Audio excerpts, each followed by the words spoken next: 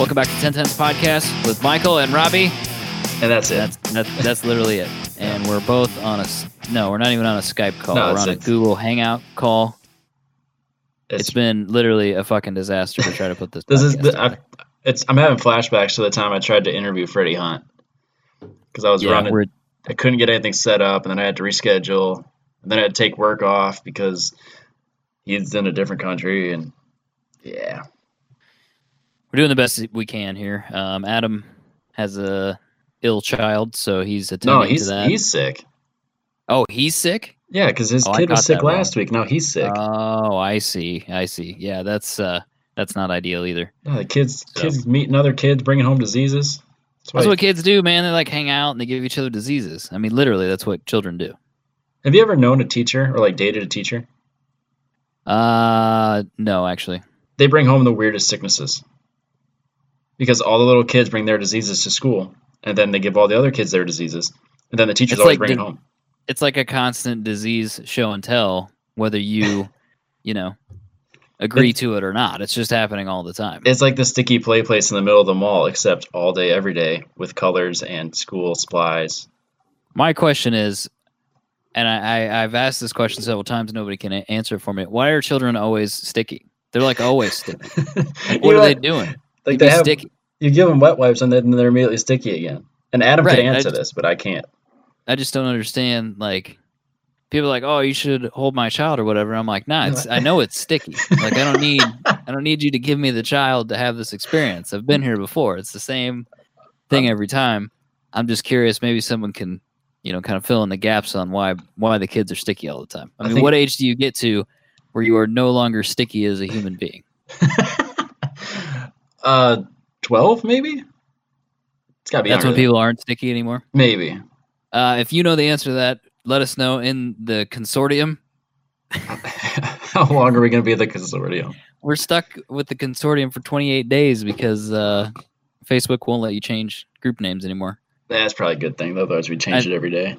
Well, yeah, and I think everybody was using it, would like change their group drastically for April Fool's Day. And then it wasn't funny, but the page owner thought it was funny. And then it was like, this is dumb. And then that's just really lame. So Facebook put a stop to it. Plus, I wonder, too, if people they would set up a page for something and then switch the name, and change it to a different page. Yeah, I just realized that we could have made it like the Maximum Driftcast group and then steal all their fans for like a day and then change it back. They would have been confused. Right, yeah, exactly. Like, since when is there two groups? And then now they're in our group. Now we got 1,000 people in our group, which is much better, by the way. I might add. Yeah, our group is way more fun. So 1010's podcast consortium on the Facebook. Definitely find us on Instagram as well. We're not posting much on our Facebook page due to the way algorithms work. Yes, Mark Zuckerberg has zucked our account. Yeah, unless somebody wants to pay for us to advertise just to let our fans see our stuff, we're not going to bother.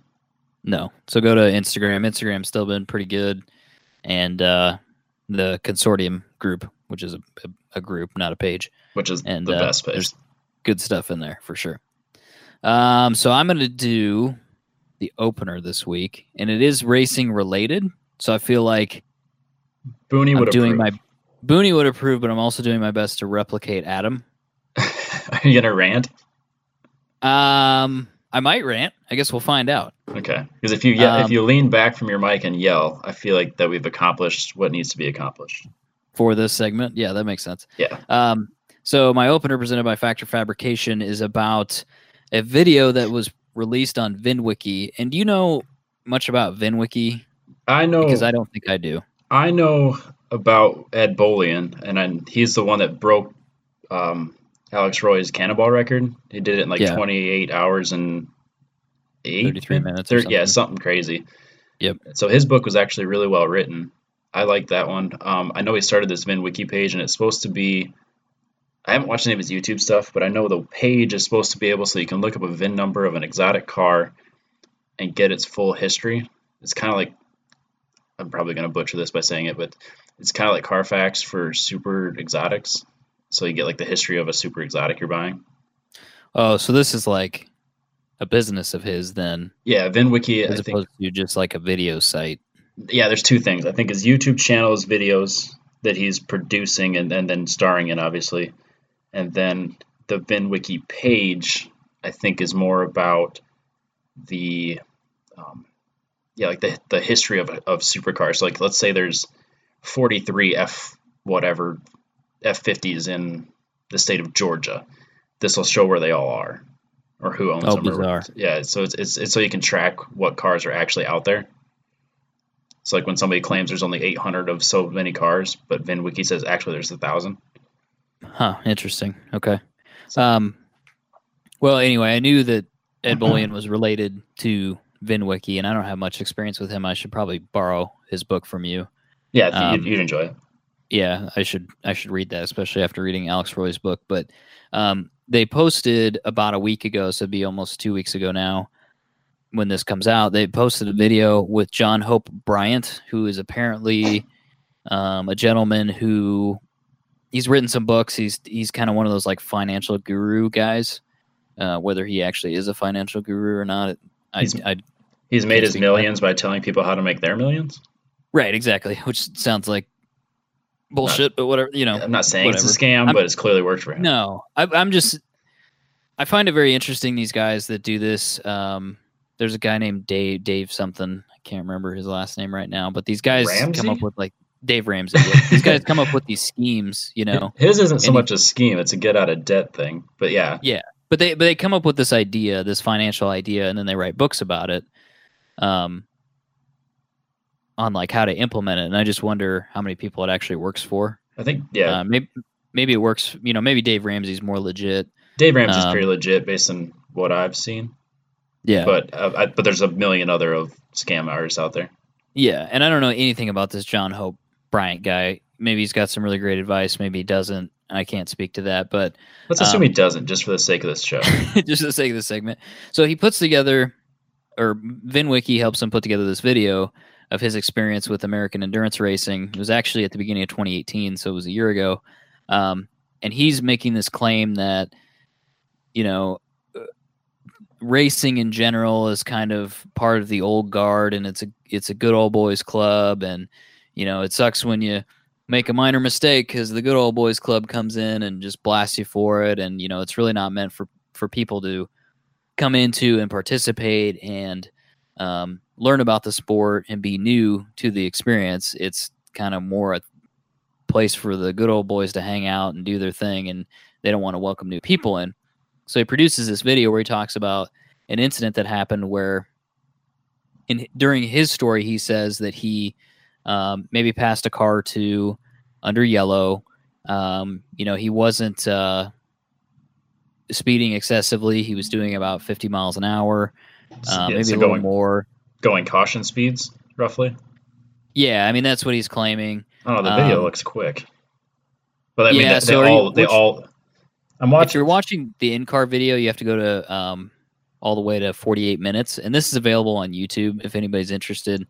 Otherwise, go to Jalopnik, find the article. Yep. It's they talk quite a bit about it on there.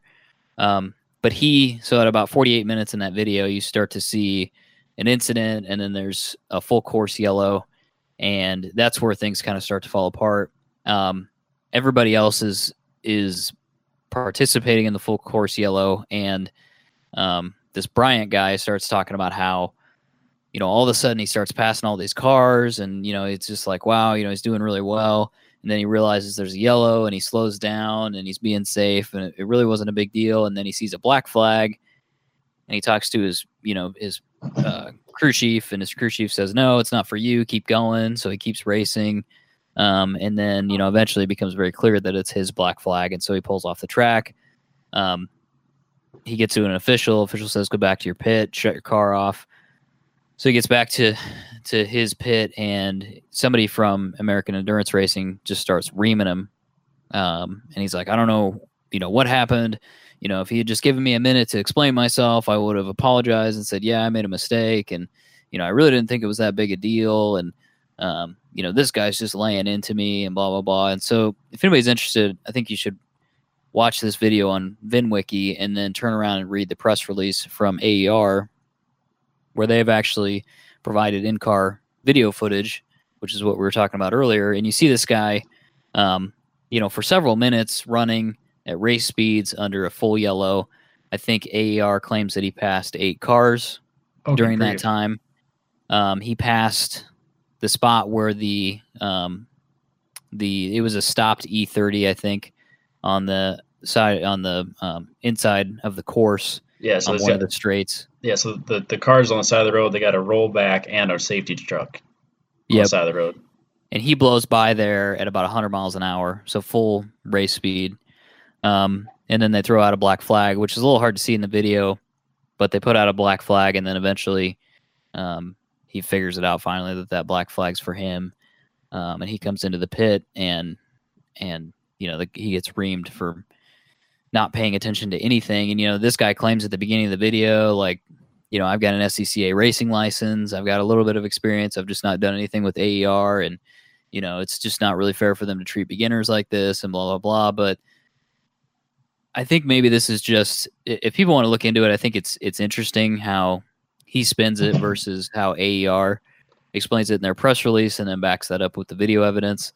I guess I would just encourage people that if they're participating in track days, they're doing their first HPDE, maybe they're doing some actual competitive racing. They're getting into that their first chump race or whatever. Yeah, exactly. Champ car, whatever. Just be humble, because I think that's really where this falls down. This guy in this video, this guy talks about how he's an entrepreneur and he started 40 businesses and he's started, he's philanthropic, and he gives himself all these titles like, entrepreneur, and he's a job provider, and he's a philanthropist, and blah blah blah. And it's very clear this guy's attitude about himself is he's the shit. Yeah. And so I think people should. I think it's interesting to look into this and just maybe there's several takeaways from this. First of all, the shit that people put out on the internet is not necessarily the truth, and also that if you're wanting to get into racing at any level, endurance racing, chump car or champ car or whatever they're calling it now, and lemons or just track days or whatever, just be humble and be aware of yourself and where you are and where other cars are and what's going on with the corner workers. Because I'm sure, Robbie, you've sat through several meetings now where they talk about flags. There's really no excuse for not understanding what a flag means. No, and that's I guess I can see where if you go to an event and they assume, like, especially on let's just call this a champ car race or like an AER race, where it's at this level they assume the basics. Because like in a HPDE or a PDX, they're going to go through the flags pretty substantially and make sure you know them. But even this year, like my first TT event, I didn't do anything. I didn't pass anybody under yellow, but I came into a turn and we talked about this last week where I missed it. I went from fifth to second and then spun. I never left the track and just kept going, and I didn't think anything of it because granted I wasn't going the right direction for a second, but I didn't get in anyone's way and I just kept going. And then come to find out, I got black flagged like 4 or 5 laps later because I think they kind of went on the radio and realized, hey, he didn't go in. And I definitely should have gone in because I totally screwed up. And in my eyes, I didn't go off the track, so I didn't break the rules, I guess. Mm-hmm. But by spinning out, they called that as basically going off track. So I got black flagged and had to basically explain myself. And it wasn't near a big deal. I wasn't passing anybody under caution or doing anything stupid. But yeah, just one of those things that I wasn't as familiar with the rules as even I thought I was. Sure. So I can see how stuff like that happens. Passing 8 cars under caution, I would argue the other side of that, where that you should know better than that. Yeah, if he had passed one car under caution, that's pretty forgivable. People make mistakes. And then also if he had not understood that it was a full course caution and it was just, a caution for a section. Yep. I could see that not being clear. But otherwise, going around at least 2 laps under full caution, passing a bunch of cars. You should, if you're passing a bunch of cars you weren't passing, you should maybe be wondering why everybody slowed their pace down. Yeah, if you're not going to pass 8 cars magically, there's going to be a definite change, and not to mention every single corner station is going to have their yellow flags hanging.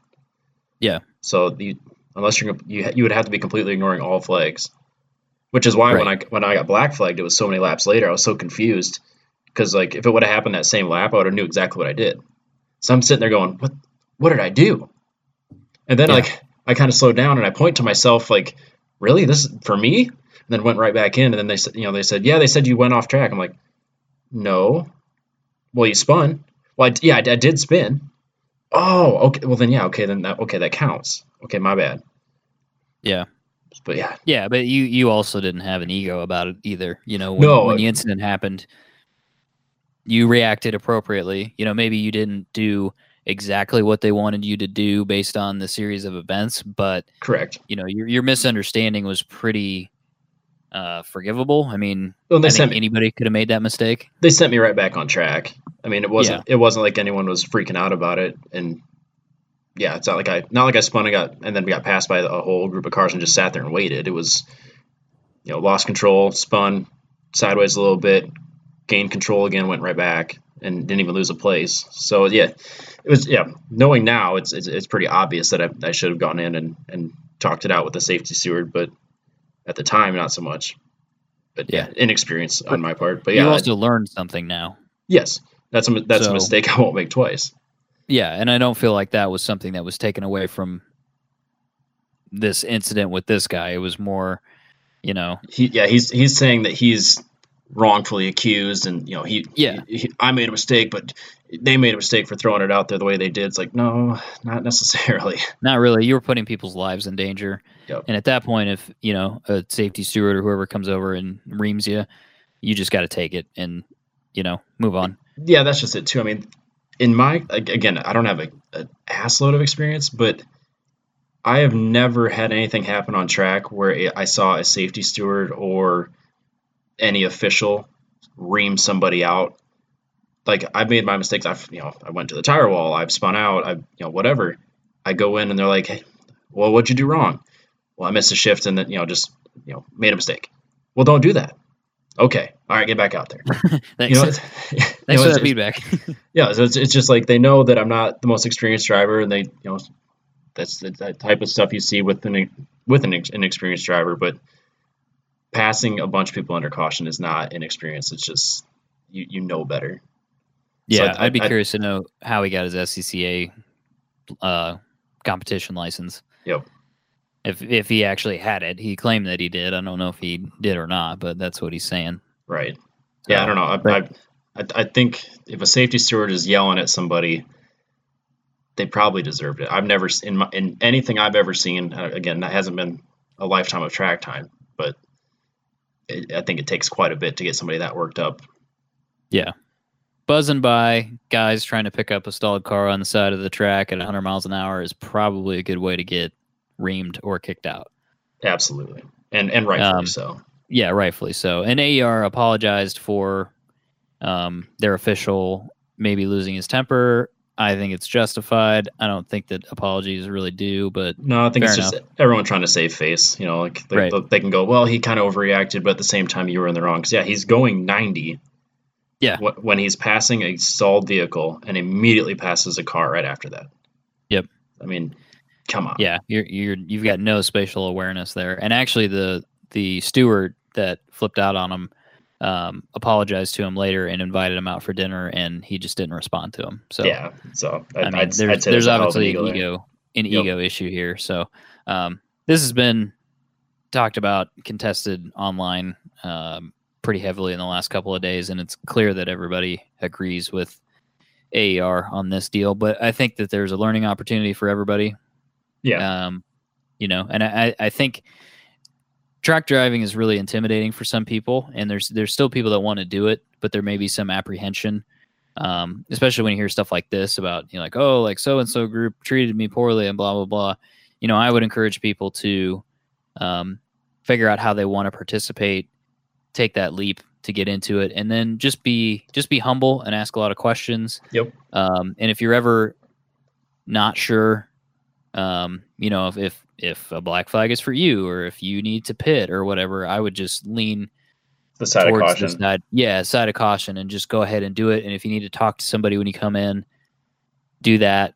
You know, even if nothing's wrong, you know, talk to somebody and see if everything's cool, and then go back and finish your stint, or you know, get ready for the next go round. But don't be an asshole. Right, and that's kind of what I've said it on when we had Ross Bentley on the show. And he asked, or we were on his show, and he asked for speed secrets. I was like, just drop the ego.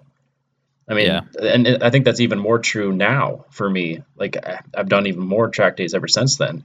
I think that again, my biggest takeaway from that is the only dumb question is the one you don't ask. Like if I go to an event and I have a question, and I just make an assumption, I'm probably going to be wrong. And then if I am really wrong about something, someone could get hurt, or I could get myself hurt, or what, you know, or worse. Right. So yeah, if you're no one's going to judge you for coming in being new and going, hey, walk me through this, or you know, what's the right way to do this. Everyone's there to help you. Like it's not that competitive, especially on like a PDX. It's not competitive at all. It's a learning experience. So like that's the time to go there and say, hey, you know, what's the right way to go about this? What does this flag actually mean?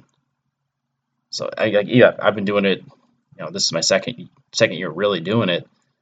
I'm learning stuff constantly. Mm-hmm.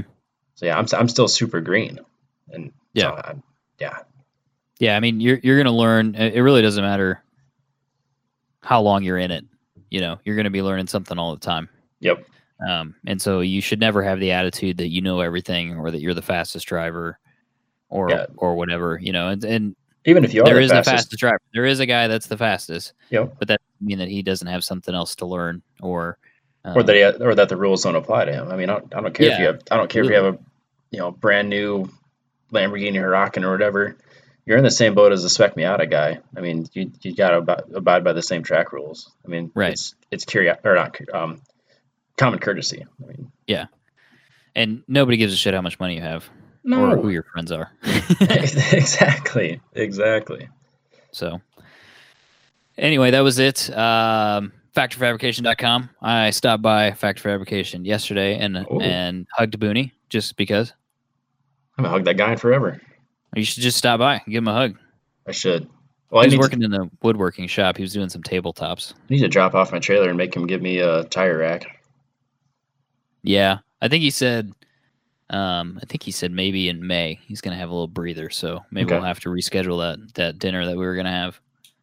That'd be perfect. That one where Adam eats all the French food happily. Yeah, happily is probably not the right word. Yeah, but it'll be enjoyable, I'm sure. I'll enjoy it. Factorfabrication.com. For all your fabrication needs. For all your fabrication needs. Woodworking or metal. Yes. So, all right, should we move into our topic? Yeah, did you knock off a bucket list item? Or two? No, I'm not really sure what you're talking about. Two? Did I get two? I think you get two. Do I get two? Which two do I get? I think one, because is a Porsche part of your bucket list? The original bucket list from 2.5 years ago? I can't remember. I wanted to experience the Porsche 928, which nobody took me up on. If somebody does have one, I want to drive it. Let me know. Okay. I would love to check that out. And I don't know if anything else related to this was on. It wasn't you? I could have swore you had a bucket list item where you wanted to get in an airplane and then only have a one-way ticket and then come home with something. Oh, now we got to go back and check. I hope that's true. I think that would be awesome. I'm convinced that was you. I know it might have been me. That was a long time ago. I know you're not. Do you have any idea what that episode number is? I'm not even going to bother looking it up. Okay. I don't know, episode 12. Yeah, it's pretty early. But yeah, I hope that is true. Someone can fact check us on that. I'm pretty sure you had that was part of it. Because I know Jess always had one that she wanted to just go to the airport and then whatever ticket was available and just hop on a plane, and that was the vacation. But I think that's a really good one too, actually. I think yours was specific that you wanted to go buy a car and drive it home. I don't think it was Adam. I think it was you. Yeah, I do vaguely remember that. I just can't remember if I expressed it or if. Or yeah, maybe we just talked about it off air. But yeah. So yeah, last Saturday I bought my 911. I bought a 2003 It's just a Carrera or Carrera 2, whatever you want to call it. So it's rear-wheel drive. It's the narrow body car. 996? 996 generation. Bought it out of Detroit. So since we went to Vegas and I looked at that 996, I've kind of actively... You talking about Buddhas? Well, not Buddhas. But yeah, Buddhas. But I was thinking more the one at Celebrity Supercars. Oh, yeah.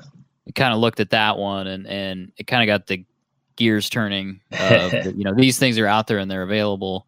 And so I started thinking about buying one. And something I've probably not admitted to anybody is that this car that I have now, I've actually been thinking about since I was in elementary school, because when I was in third grade, this car would have come out, the first generation of the 996. And I know for a fact that I had a poster, and it had a silver car on it, and it said Carrera in the background. And I remember having this poster. So this is a legitimate, like, schoolboy poster car for me, and I had it on my wall. I do remember this. And so I've been thinking about the 996 since I was, 9 years old or whatever. Since you were a wee child. Since I was a wee child, because I'm 29 now. So 20 years. That's kind of a long time to think about something. But yeah. So as I was going through this process, I was like, what do I really want? Do I just want, a modern sports car, that checks a lot of boxes? It's fun.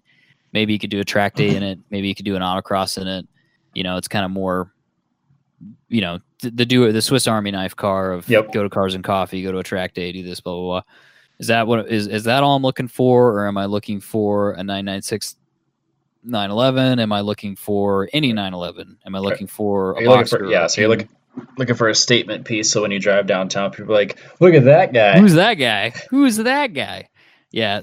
So I kind of went through a journey of trying to figure out what it is I was looking for. 911s are hard to buy, as it turns out, for a lot of reasons that I'll probably get into a little bit more.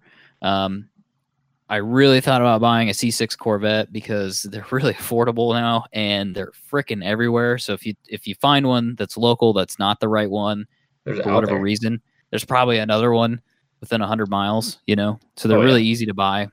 You can buy them from dealers, you can buy them from individuals. They're all over the place. It makes way more sense. Parts for them locally, et cetera, et cetera. Yeah, you just go to AutoZone. It's no big deal. Yeah, and just get whatever you need. And I thought about this a lot and decided that I either wanted a 911 or a Cayman S, which would have been the 987 Cayman. And I started thinking, what's that? The 987 Cayman, that's newer? Yeah, it'd be newer. So it'd be 2006 to 2009. Okay. Is that like a whole other tax bracket? No, not at all. Really? It's very similar in price, actually. Okay. It's actually about the same price, and that's kind of why I was thinking it might make sense to get a Cayman because it's going to be newer. It's going to have just fewer years on the car. There's more of them. There's a shitload of them.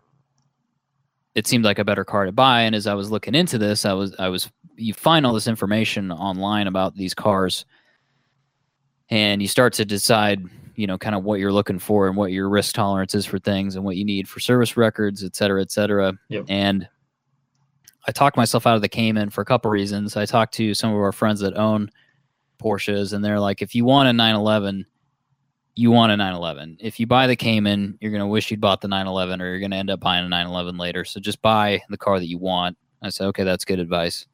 And then there's actually an issue with that generation of Cayman, related to bore scoring, so meaning the cylinder bores having issues with scoring.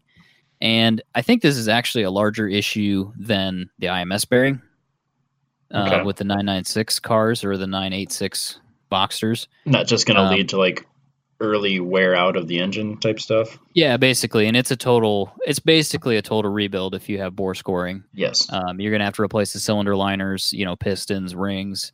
And at that point, you're probably going to go through and replace most everything else. You might be able to save the crank and the block. But you might be looking at rods too. You're definitely looking at bearings for everything. You might be looking at replacing camshafts if they're worn. You're basically really deep into repairing this engine, and it's unknown when the bore scoring issue will pop up for you, and if it actually does pop up or not. But if you're looking at 987s of any kind, especially the Cayman S and the 997 911, something you need to be aware of. And then the other thing too is that you can get a bore scope done to see what the wear looks like inside the cylinders. Yep. But then as I was doing more reading, nobody can agree on what regular wear is inside the cylinder. So somebody may do a bore scope and go, yeah, it looks good. But the next guy might go, I don't know how I feel about that. So it's like, Jesus Christ, like what? This is ridiculous. So I went back to the 996 because that's originally what I wanted. I just stuck to it. And I found a car in Florida that I was very, very close to getting bought. I tried to get a deposit put down on it about 3 weeks ago, and it got snagged from me by a local guy who had actually said that he didn't want it, and then he called the dealership back while I was trying to work my deal out and said that he wanted it. And they're like, well, since he's local and he can come pick it up on Tuesday, we got to sell it to him. I'm like, that's kind of shitty, but yeah, fair enough. It was a 1999 car. So it would have had the smaller, it's got a 3.4 liter engine instead of 3.6, makes like 25 less horsepower. It's got it doesn't have some of the updates that the newer one has. So whatever, fine. Okay. So I found this car out of Detroit, and when I found it on Auto Trader, I think. And I guess I was like, he literally posted it, and then I replied to him immediately because I was on Auto Trader when it just kind of popped up all of a sudden. But it was, it was within mileage. It was a good year. It's had all the proper service work done on it that you want to see done on 996s, like the bearings, and there's some other seals and some things that are good practice to replace. It's got a new clutch and flywheel. It's got a lot of other stuff. And I was like, this is great. Like, I'm going to jump on this car. And I sent him an email saying, I seriously want to talk to you about this, and I want to put a deposit down if, if you check all these boxes that I'm looking for, I want to give you some money to hold it until next weekend because it was Sunday. Yep. So I talked to him. Wait. So he posts this ad, and like within 5 minutes, you send him an email that says, "Hey, I want the car, or I guess want to buy the car. I want to buy the item, but I'm not local, so I need to send you some money. So I need your bank account information." Yeah, I was that guy. Because that's what I was. Every time I post anything on anything, it's like the first 4 messages are always fake. It's like, "Oh, I love your item." What item? Well, yeah, at least I said 996, so that was good. But yeah, I was definitely that guy. He said I actually replied to the post before he got the listing confirmation from Auto Trader. Like, that's how fast I replied to that post. So well, then he knew he had you. Yeah, and he knew he had me. So I talked to him on the phone, and I was like, "Yeah, I want to get you, $500 or whatever to hold the car if you're agreeable to that." He said, "Yeah, that's great." And then as I'm going through this process, I learned more about this guy. He's actually British, living in America. He's worked for the auto industry for like 35 years. He just retired. He's an engineer, and so he is the most anal human being I've ever seen with maintenance. And he handed me this book. Yeah, exactly. He handed me this book that has every receipt for any dollar spent on that car, including stuff like trim screws. He has receipts for trim screws. That's so incredible. I was like, all right, this is probably most definitely the one. And I didn't know about some of that stuff until I got out there. But so I gave him the money. I'm like, great, sounds good. He and I go back and forth throughout the week, just kind of talking about some things. And he was the first owner, wasn't he? What's that? He was the first owner? Yeah, so he bought this car new 16 years ago. Jeez. Or 17 years ago, whatever it was, which is awesome. I mean, his name was on the original. I mean, the title, it's only had one owner. It was his. Yep. So it's on the invoice for purchasing the car. It's got his name on it. Good grief. Which you don't freaking see at all. You don't see one owner 996s. At one point, I saw a car that had 10 owners. I shit you not. I was like, gee, how's that possible? Yeah, you don't want that whore. You want one of them. No, not at all. So, he and I go back and forth throughout the week. I don't have buyer's remorse, but I start to get really nervous. I'm like, because I have to, I spent it's like not $400 on the plane ticket, which is absurd to fly from Des Moines to Detroit. Especially when you can fly to anywhere else after Detroit for $405. Yeah, exactly. For less money than you paid for this stupid direct flight ticket. Yep.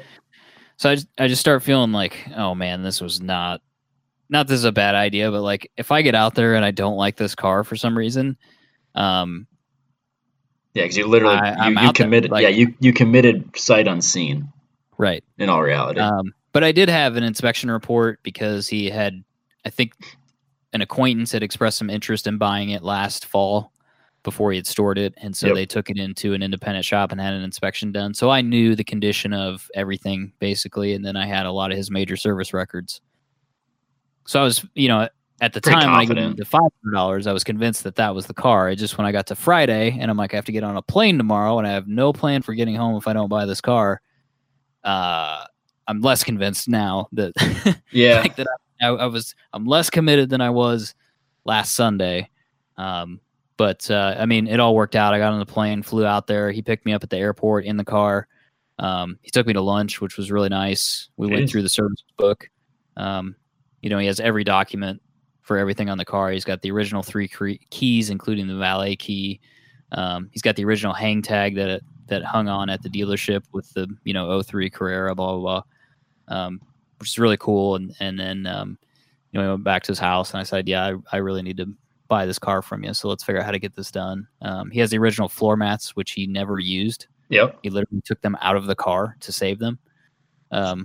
That's more common. I've noticed. Is it? Not necessarily with Porsches, just in general. I'm seeing that with people that'll buy a nice car like that and pull the floor mats. Like, I mean, like with a truck or something, you'll put in like rubber mats that you're going to get dirty. Yeah. But I get that. But like, I've seen people do it with like Z's and stuff, or like even 240s. They'll save those. Yeah, I guess, I don't know. When I got the Genesis, I used the floor mats for a while. Yeah. Before I put rubber floor mats in it. But It was during the summer and I didn't think anything of it. But so wait. So yeah. So where does two Porsche enthusiasts go for lunch to discuss the purchase of said Porsche? Bravo's, the Italian restaurant. Of course you did. I was thinking of like some sort of high society hoity-toity? Yeah, it was a little hoity-toity. It was like, I will admit that it was quite the move of us being at Bravo's, which, if people don't know, is a chain, but it's a pretty nice chain. Did you get some sort of like cappuccino, like a latte where they draw shit in the foam? No, I didn't do that, but we did have a starter course. Okay. And then a main course for lunch, of course. What color wine did you drink? Oh no, we didn't get into wine. It was still lunch, Robbie. Okay, what mimosa did you get? No. There was you had to celebrate with your champagne. Tea.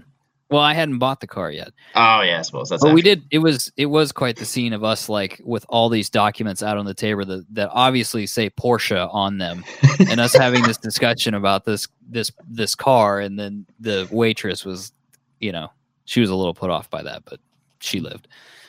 Put off as in like eyeing you, like, look at this guy buying a Porsche. Look at these douchebags talking about Porsches. Yeah, I suppose she might not care at all.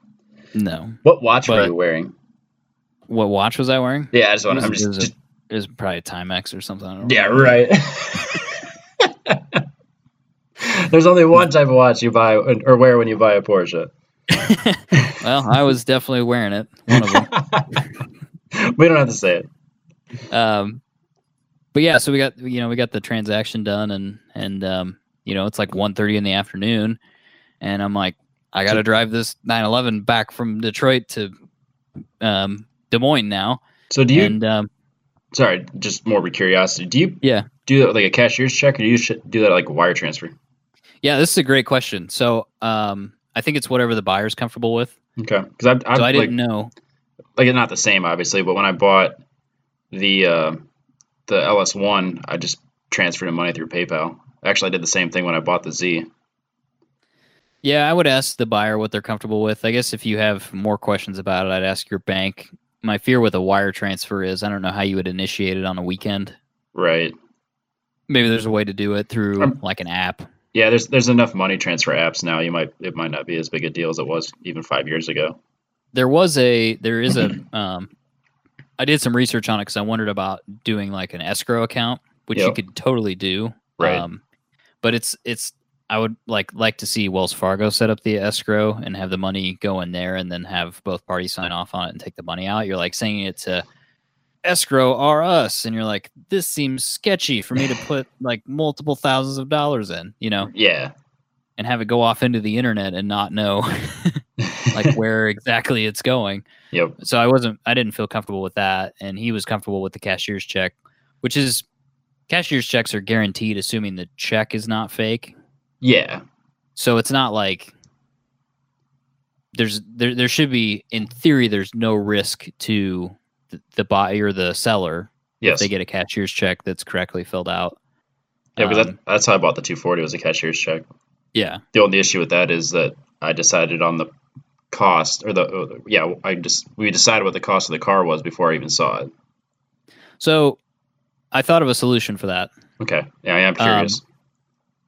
What I did is I took the amount we agreed on, kind of like a tentative price for the car. Yep. And then I took that amount and subtracted 5%, but you could do more than that. And I turned that into cash. Oh, I gotcha. So I carried that in cash with me, which I had to decide, like, where's my limit of how much cash I'm willing to lose. Yeah, like if you get mugged robbed with. Yep. Right, yeah, or if I drop it in the airplane or something like that. And so I decided it was around 5%. Okay. And so that way, if you get there and something's not right, you could say, like, hey, I didn't know about this or whatever. Yep. I'm not trying to screw you, but I wasn't aware of this, and this is kind of all I'm comfortable with giving you for it. And then you could still hand them the check, keep the cash, or split the cash or whatever. That was a little insurance policy for me in case something wasn't right, but I still wanted to buy the car, but I didn't want to give them that check, for the full amount. So yeah, I guess just see what your buyer's comfortable with. If they want something different than a cashier's check, because there is cashier's check fraud. Yeah, there is. So if they want a wire transfer or something like that, I'd talk to your bank first and ask them what the risks are of wiring money, and if you could do it on a weekend or how you would initiate that, because I'm not really sure. I've only done one wire transfer before. It's kind of a weird process. But yeah, I'm not curious what the limits are on like those cash apps either. Yeah, and I kind of looked at PayPal to see how much money they would let me move, and I don't remember what. It's a surprisingly large amount, but it kind of screws the dealer because they have to get like special verified to be able to get it out all at once. Because I remember, I think when Josh was trying to sell his TC, someone was going to do it through PayPal, and the only way he could get his money out was he had to jump through a bunch of hoops. Otherwise, he could only take it out like 1,000 at a time, like 1,000 a month or something crazy. Really? Yeah, it was like, and this was years ago, so it might have changed since then. Yeah, it may have changed. Because it is shocking the amount of credit line that, like even just recently, my credit card sent me an email or a letter saying you're pre-approved for thousands more dollars in credit. I'm like, I don't need that. Yeah, I don't need to be able to buy a new car on my credit card. It's insane credit is super loose right now. It's insane. It's I think scary. at some point it's going to bite us in the ass. Yeah. There's like the limits that they will let you have on your credit cards are completely out of control. They'll just offer them to you. Like, hey, we'll do blah. Like I got something the other day. So like they've given me an insane limit on my credit card, and then they're like, not only that, but we will give you like $15,000 for an uncollateralized, loan at 4% or something like that. And you're like, Jesus Christ, like they're just like giving money away almost for free. It's crazy. Yeah. Right now, it's just really super weird. Like I would like almost on the same day, PayPal sent me a credit limit increase, and then so did Chase. And I'm like, I don't need either of these. Yeah, I get ones for need that. Chase and Capital One, like weekly. At least one a week. Yeah, I don't know. Hopefully people are being responsible with their borrowing and lending practices. Well, hopefully the people that listen to this podcast are. Yes, please. That'd be great. Make me feel better. Yeah. So yeah, it's like 1:30 in the afternoon, and I've got to drive this Porsche that I don't really know much about, back to Des Moines. And after driving the car, like the thing I was probably most worried about was maybe not that I wasn't going to buy the car, but it was that something bizarre would happen on the way back, and I'd be like 500 miles away from home, and now I got to figure out how to get this thing the rest of the way home. Yeah, like smucking a deer.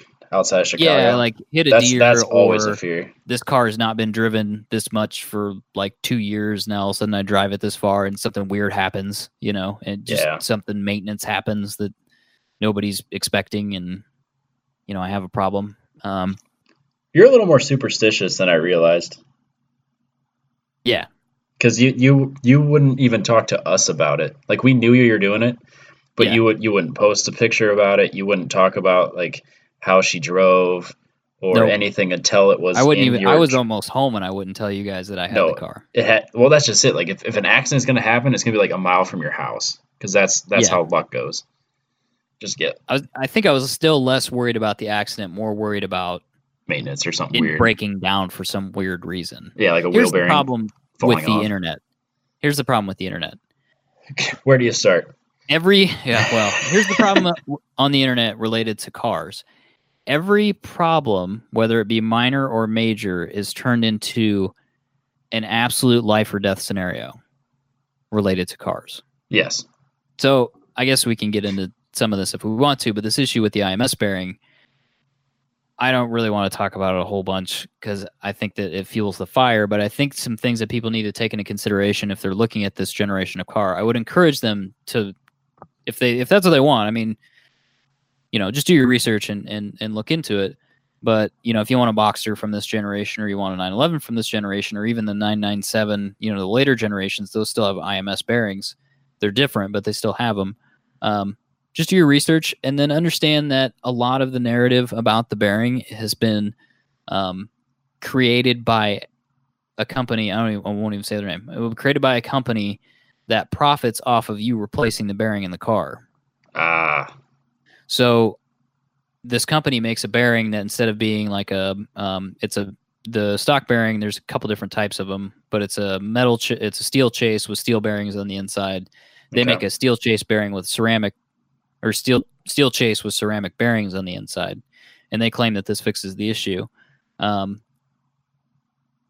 yeah, there was some that came out that had issues, and then they saw an opportunity. There's a certain window of cars that had issues.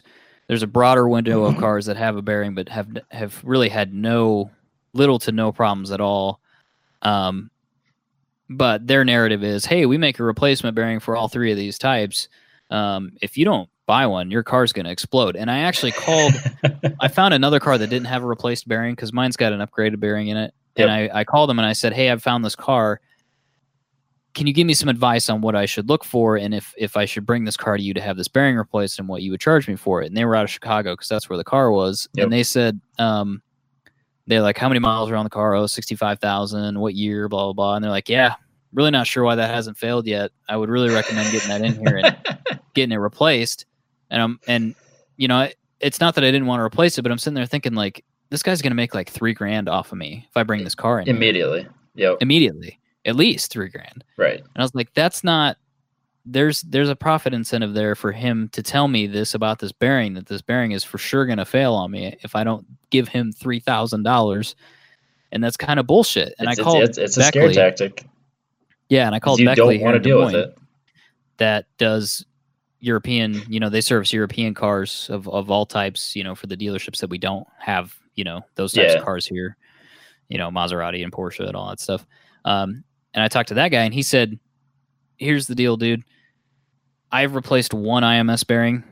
And he's like, I've been doing this for 28 years or something like that, longer than those cars have even been around. And I've replaced one bearing, and we knew it was failing. And he's like, I'm not even going to quote you a price because I don't even have the tools to do it. I rented them last time. Jeez. And he's like, I've never seen a catastrophic bearing failure, and I've only replaced one. So my advice to people is just do your research and find what you're comfortable with. If you're comfortable with buying a car that hasn't had a replaced bearing, just kind of know the warning signs, because they don't fail immediately. Yeah, I was gonna say they're not just gonna let go and explode. You're gonna get there's warning signs. It's gotta be similar to maybe not the same, but like similar to like a wheel bearing, where it's gonna start to make noise, and then it's supposed to make a louder noise, and then it's gonna get worse, and then potentially some deposits and things. There's again, just do your research. I don't want to continue to like scare tactic it. Yeah, I just think just know what you're getting into. Know where your risk tolerance is. Know what you're comfortable with working on, and what you're not comfortable with working on, and then just go into it with that in mind. And if you buy a car without, just know what it's going to cost to have it done. Or if you don't care and you're cool with it, then just go and just be a diligent owner that does his maintenance and watches for warning signs. It's not just going to up and explode on you one day. That's the other thing I hear about it. It's bullshit. It's not true. No. Just do a little bit of independent research. So, but yeah, anyway, the car's home. It literally needs nothing mechanically. I'd like to do a little bit to it to kind of touch it up. Well, based on the pictures, it doesn't visually. even need that. I think you're already that anal Porsche owner. It's like, yeah, I am the wheels don't even have dust on them. They're perfectly polished in every way. Yeah, I am being a little bit anal. There's a couple things I want to touch up, a couple paint chips. It is 16 years old, so I try to remind myself that, hey, this is a 16-year-old car. The paint's not going to be perfect. And it shouldn't be, because I think as soon as you get it to where you think it's perfect, then every single flaw stands out, and then you're going to be super worried about it. Yeah, very true. So yeah, you don't want a perfect car. No, I don't. I want one that you can enjoy.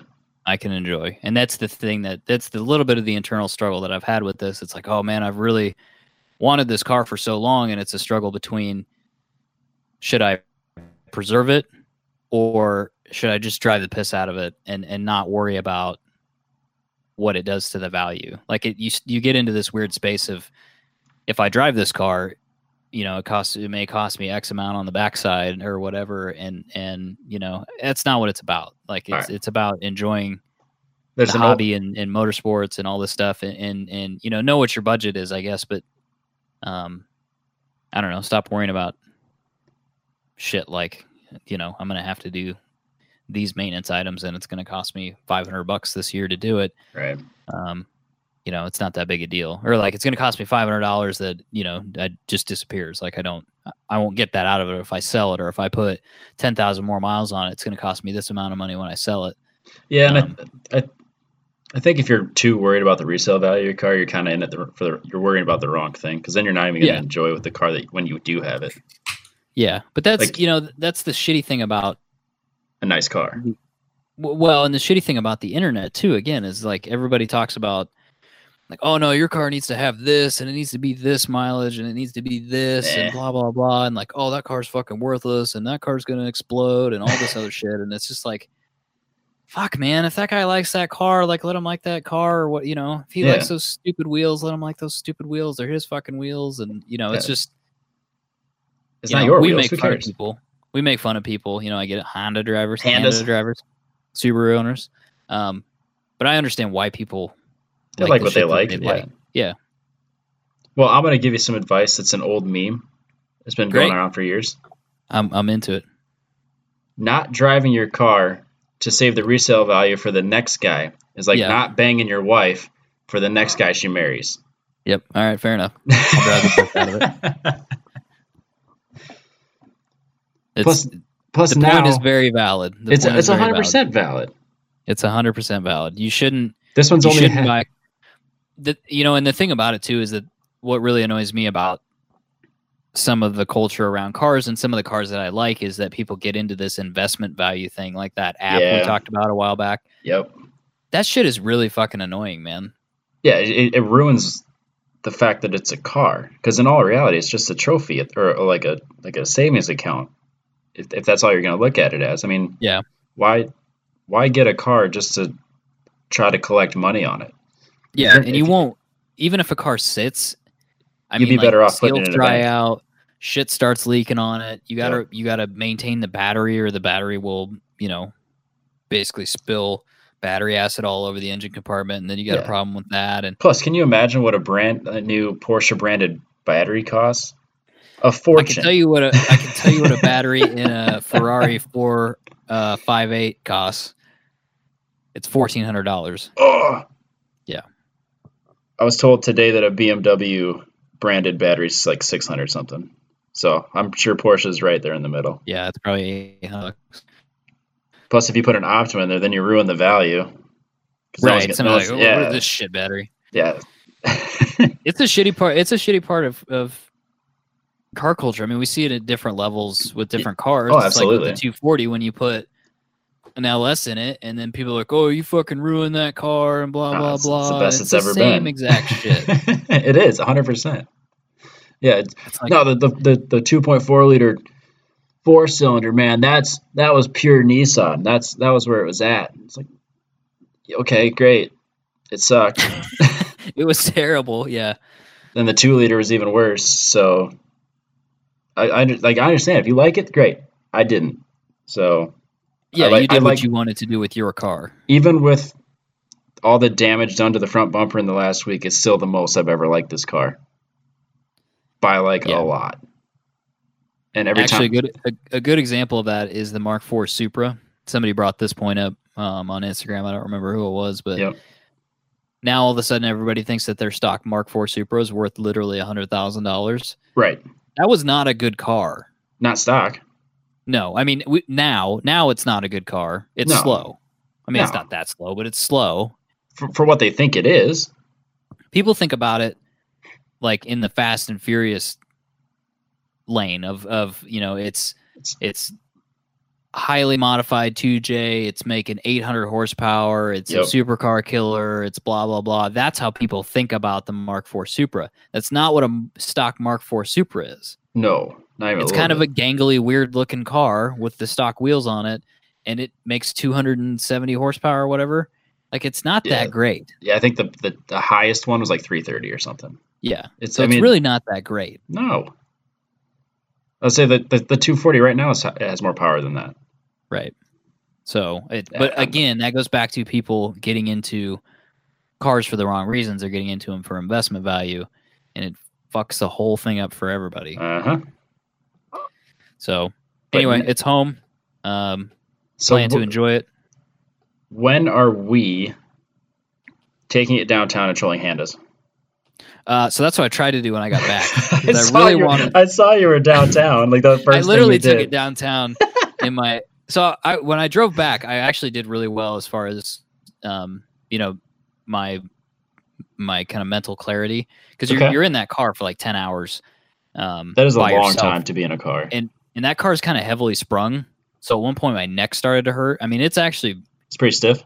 Yeah, it's pretty stiff. I mean, people are like, oh, you'll want to put coilovers and blah, blah. I'm like, I don't really think it needs anything. This car. Yeah, and you're not tracking it all the time. No. So I'm like, this is pretty for a stock car, and this car is super stock. It's amazing. I mean, it's like really, really surprising how good it is. And I'm like, it doesn't need coilovers. It doesn't need this, blah, blah. No, I understand. There's a reason the GT4 at the time trials in St. Louis was leaps and bounds faster than everybody else with just 200 treadwears on it. Yeah, it's set up well. I mean, that's why you're paying Porsche to do the work for you. Yes. For better or worse. But I was good until about 30 minutes out. I started just to get tired. It wasn't that bad, but I was just starting to get tired. I was ready to be home. Yeah. But I was like, you know what? And I was like, I'm just going to drive home and put the car away. I was like, no, you drove this thing back 10 fucking hours. You're going to go downtown and at least take a picture of it. You drove through Court Avenue. Yeah. I was like, see if you can go fuck with any people in Hondas. And I could not find one Honda driver with his girlfriend in the passenger seat. Not fucking one. Well, it's because you needed somebody in your passenger seat to help you harass them. And that's me. Too bad it's not silver, because if it was silver, it doesn't need to. No. Shit. The blue is good. The blue is better, in my opinion, than the silver. The blue is way better. I really like the wheels that are on it. Those look great. Yep. If you want a silver 911, you're spoiled for choice, but it's really boring. It's like a boring look. So finding one that's not silver is a trick. No, I think you went the right choice finding the blue. I mean, granted, I think the color mattered as much when you found this car, but I like the blue a lot. Yeah, the blue helped the factor of like, hey, you need to try to buy this car in the next 5 minutes, or it's somebody else is going to buy it. Yeah, and it was priced fairly, right? I haven't even asked the price. I don't really care. It's not important to me. But no, the price was fair based on like one owner, literally every service document. I mean, there's service documents in there when he turned in the car to Porsche to have service done on it. They give you a receipt for that. Yep. He has that, and then he has the receipt for when he picked up the car. Oh my gosh. The service is completed. And every single time he stapled the service advisor's card to the invoice. Holy cows. I mean, I have the original sales guy's card. I found it. I mean, this shit is crazy, dude. People do not maintain cars Nope. like this. No, nobody does. So yeah, it was the right car. So then and it may have problems, you never know. It's an yeah, old car. all cars do. It could have had a lot more issues or a lot more unknowns. Then do you have any plans for any like minor modifications? I don't know. Pinstriping. I don't know, something ridiculous. Are you not gonna do any of that. How about tinting the windows? I might tint it, yeah. That might not be a bad idea, just to protect the interior a little more. I mean, you don't have to go like limo tint or anything. Just like a 55% or 35 in the back or something. That'd be that'd protect your interior and it'd look really good with the dark color and the chrome especially rims. on the back. It would look good. I would agree. There's some little it kind of goes back to the same thing of like, do I really give a shit? I would call it more. This is going to be a really annoying term, but it's kind of patina on the inside in a couple of spots where you can see where sunspots. He kind of missed getting the key in the ignition, which is on the left side, which is fucking sick. What? So, all Porsches have the keys on the left side, like by the door. Yeah, but why? It's so when you do a Le Mans start, you know about a Le Mans start? Yeah, so you run and jump in the car, so your left hand puts the key in the ignition and the right hand goes straight to the shifter. Right, and puts it in first gear at the same time. So you can put the key in and put it in first gear at the same time, start and take off. I'll allow it. I think it's wonderful. It's fucking it's not a push button, it's a turn key. Yeah, it's actually put the key in the dash, not in the column, in the dash, and turn it. Oh yeah. It's so race car, it's legit. It's great. But yeah, there's just some little like patina, just like use on the inside. You can see, somebody's used it. Steering wheel's in great shape, seats are in great shape. Just a little bit of. You can tell somebody sat in it though. Yeah, definitely. Which is that's good. But it's like, oh, should I replace this or blah, blah, blah? It's like no, like don't do it. You're right. Just use it, enjoy it. Yeah, I mean, dude, make it your own. Like, yeah, if you want to. I would tint the windows, but that's again, I like tinted windows, but again, that's not yours. It's your car, not mine. Yeah, I probably should. Like I said, just to kind of protect it, and it'll look good. Does tan leather? Is it tan or brown leather interior? Tan. It's tan. Buddha's was brown, which I didn't realize. Yeah, his is not the same color as mine. No, yours is more like a light sand color, and his is more of like a brown. Leather brown, like a basketball. And I didn't realize that until he pointed it out to me. He sent me his, I don't know if it was his option list or what it was. And it's like Savannah Brown or something, and mine's not that. I don't have the... Yours like Sahara Tan. I do have my option codes. Hold on a second. Because this is something you have to know. Like, I sent it to JB. How do you not... JB was one of the few people that I told what the car was and sent him the picture of it, and he goes, "Is that midnight blue metallic?" And I'm like, "You're a fucking nerd, dude! Like, how did you know that?" Because I was like, "I don't know," and I pulled the thing up, and then I was like, "Oh shit, it is! Oh no, wait, I'm a terrible nerd too. It is Savannah beige. Is it? Yeah, that's awesome. Yeah. Oh well, beige. Does that hold up better than black or a darker color? I think the black does better. I think the gray doesn't do super great. The gray interior, for some reason, doesn't look super good. I'm not a fan of the gray. The tan works. Like even the brown works on like some setups. Like for some reason, a red Ferrari, red Porsche with a brown interior works. Yep. But the black always works for me. But yeah, the tan works. The black looks good, but black on a navy car maybe wouldn't have worked. Be awfully dark. Everything would be dark. Yeah, the tan really works. It does. The color turns purple sometimes. Yeah, based on this is part of Anyway, now we're just nerding out over. We're nerding out over Porsche color option codes. Adam's having a fucking stroke somewhere right now. He's like, what has happened to this podcast? I can't decide. When we started it was about cheap Fiats and Omnis and slow Ford 240s, and now we're talking about Porsches, and he hates it. I can't decide if it's better or worse that he's not on the show, so I could just let you go and tell every detail about this car without any interruption from anybody. Just let you go.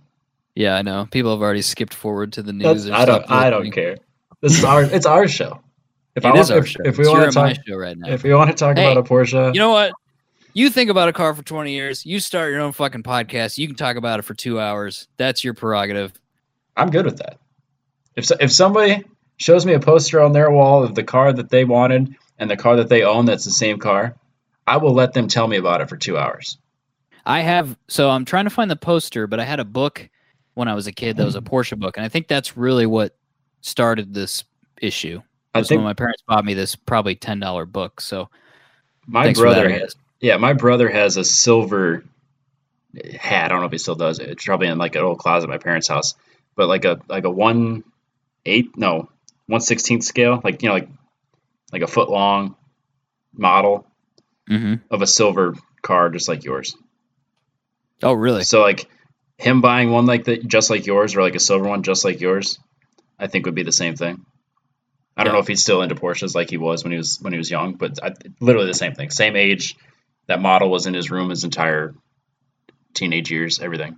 I bet it's still the same spot. There was a video game called Need for Speed Porsche Unleashed. Oh yeah, PlayStation 2. Or is that They had it PlayStation on 1? PlayStation 2. I had it on PC. PC. It might I have been didn't realize PlayStation they 1. had it on PlayStation.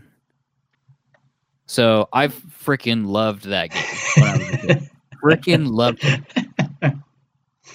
I don't know where mine is. I might buy a copy of it off eBay. No, don't do that. That's my Christmas present during our December episode. Shit, right. You gotta wait till at least next year to buy one. I don't even know why I was bought this game. At some point, like maybe I told my parents like, "Oh, I love Porsche," and so they bought me a book and then like this game or whatever, and like this is what set me up for this failure that I'm having right now. But well, then you haven't sold any vehicles. You just added to the collection, right? yeah, so this is interesting. So I'm ready to part with my Camaro. I saw that you moved that to the shop, and I wasn't sure if that was part of this. I didn't ask. I figured I'd ask on the show and put you on the spot, I guess. No, I'm ready to let it go. We're working on it to get it so that it's kind of ready to be purchased. The 68 Camaro will probably go also. The green Fiat for sure will go. Yeah, you've been talking about the Fiat going for a while. Yeah, it's just a matter of working on it. What I would like to do, since we don't really know what's happening with RPM right now, they're working on it. It's getting closer, but there's still a lot of water. It's not on the track, but that track is still covered in water. And the levees are not fixed, from my understanding. So that's not downpour.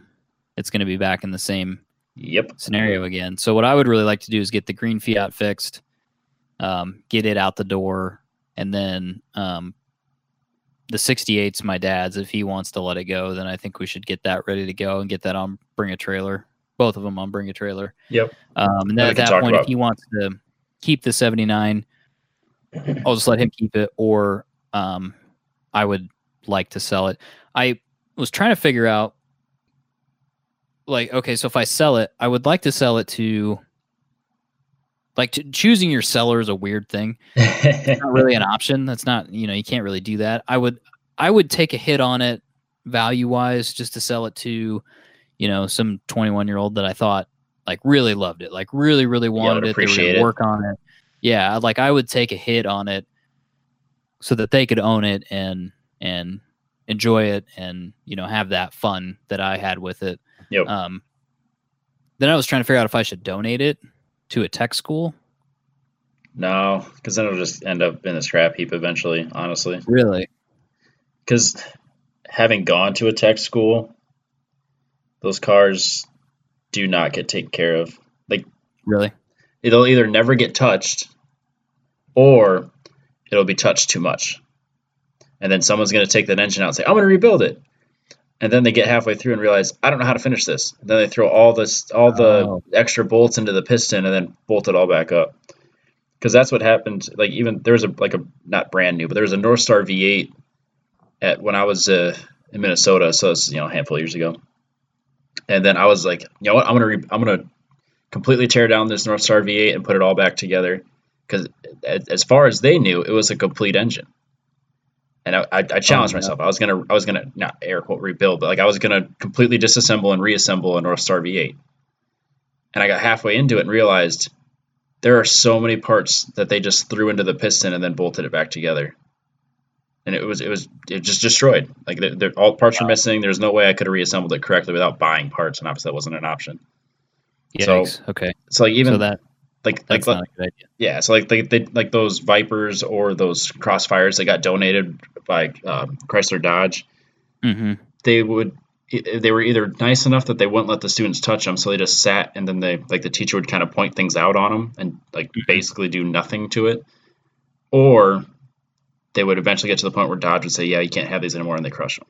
So it's just, I would recommend not. There's no good end there to that then. No, I think your heart's in the right place, but it's not going to end. You're going to end up being really pissed off if you find out what happens to your car.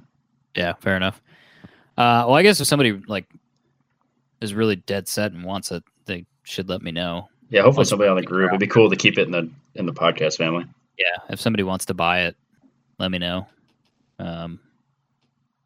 Yeah, I just want it to go to a good home. I don't have any issues with selling it and then I'm going to miss it or whatever. It sat for such a long time. I think I'm over that. It's just a matter of I want someone to have the same joy that it gave me at one point in my life. Yep. For me to let it go. I don't want it. Basically, I want someone to save it from me. Where it's just going to sit and not, and just get worse. Because it's been has it been 2 years since you've driven it? Almost? Yeah, it's been 2 years. I had an issue with, I think what happened, I was concerned that it was dripping oil into the cylinders through the valve guides. Yep. I think what was really happening was the floats got stuck open and it forced fuel into the cylinders. Because when I pulled the plugs, they were wet. So I was like, oh man, something bad happened here. Yep. So I just put it in the garage and didn't do anything with it. But yeah, I think it's running again. We got it running. Oh, nice. The mechanic got it running. Yeah, I was gonna say Track Dad got it running. I remember we took it to not Cars and Coffee. It was the Tokyo Drift style car show. Yeah, we did. That was the last time I think you drove it, or at least the last time I was with you when you drove it. Yeah, that was probably about the last time I drove it. So yeah, it's almost 3 years. they really want it, or they really want the green Fiat for whatever reason, hit me up. If somebody wants the 68 Camaro, that one's going to have a little premium on it because it is a really well put together car, and it's got a 383 and some other shit and fuel injection and blah blah blah. That one's going to be a little pricey, but yeah, that's a nice car. That's not going to be an easy sell. No, it's not going to be cheap, but no. So anyway, but yeah, I'm ready to kind of minimize some stuff. So can you drive this vehicle to work, or are you going to get spit on? Absolutely fucking not. I cannot drive this vehicle to work. Somebody asked me that the other day, and I was like, absolutely not. I haven't even told people at work that I have it. They can't know that you do this unless they listen to this show for some reason. Right. It's people are weird, dude. Like, okay, no, so I get it. I get literally the cheapest 911 model of 911. Well, close to the cheapest 911 that you can get. It doesn't matter. People go, "Did you hear Beck bought a fucking Porsche?" Like that's all, and it'll just be fucking just people bitching and moaning and fucking blah blah blah. You're gonna be just like Lucas, where when he bought his GTR, he gets thumbs up every time he drives it, but when he drove his Porsche, he got flipped off. I can only hope so. Yeah, so that's I actually just found out today that I believe he sold it. Okay, because a couple weeks ago I was thinking maybe I should ping him and see if he still got it. I'm pretty sure he sold it. Yep. I think I want to drive the turbo. Yep. No, I'm pretty sure he sold it, and I think he still has a GTR. He's been driving his FRS a lot, so I'm not sure. I haven't talked to him in a bit. Yeah. The other issue with this whole thing was that I have, until Saturday, I'd never driven a 996. So I was like, what if it's terrible? Like, yeah, what if I hate that one? Because everybody bitches about the 996, and I was like, what if it's really bad? But as soon as I drove, I was like, okay. Nah, you're fine. Yep. Everybody bitches about the 996 because they're a bunch of fucking haters. Why is that? What's different about this one that people didn't like? I can't remember. So there's a few things. This is like the first, I will say, kind of more commercially produced Porsche as opposed to like the old ones that were a little more stripped out, a little more harsh. They just weren't as there was just less of the kind of luxury component to them. For the longest time, there was just the 911. That's all it was. It was just a 911. Right. And then there was the 930, and then there was a couple different generations, and then the one right before this one's the 993, which that one's still pretty stripped out. If you get in a 993, it still kind of looks like old original 911 dash. It feels kind of old. Not necessarily in a bad way, because I freaking love 993s. JB has one that's freaking gorgeous, but it just feels old. And so the point of the 996 was to completely modernize, give a full redesign of the 911 to bring it into, the new century, basically. And so they went to water cooled, which is usually what Porsche purists bitch about, is that, it's fucking water cooled, it's not air cooled anymore. It's like, but it makes like 150 more horsepower than your stupid fucking car does. So you're just like a Harley when it comes to water cooled. Yep. It's literally the same. It's literally the exact same thing. It's just it is. All bitchy about stuff. It's gotta be an air cooled V-twin. And they're like, oh, they changed the headlights and blah blah blah. It's like, yeah, they redesigned the car, so it's a new car. They can't all look the same. They have to be different. So the other thing too that people should know is that the 997 is almost exactly the same car as the 996. Both of them use a lot of the rear suspension and the transmission from the 993. So 997 owners can get off their fucking high horse, because the only reason that those cars are so valuable is because the headlights are round. That's literally the only reason. No way. Yes. It's almost the same engine. It's the M97 versus the M96, but it's almost the exact same engine. Are we talking like 15 horse? No. Not even? 0. Oh my goodness. Unless you go to the S model, where you go to the 3.8 engine, it's the 3.6. It makes the same power.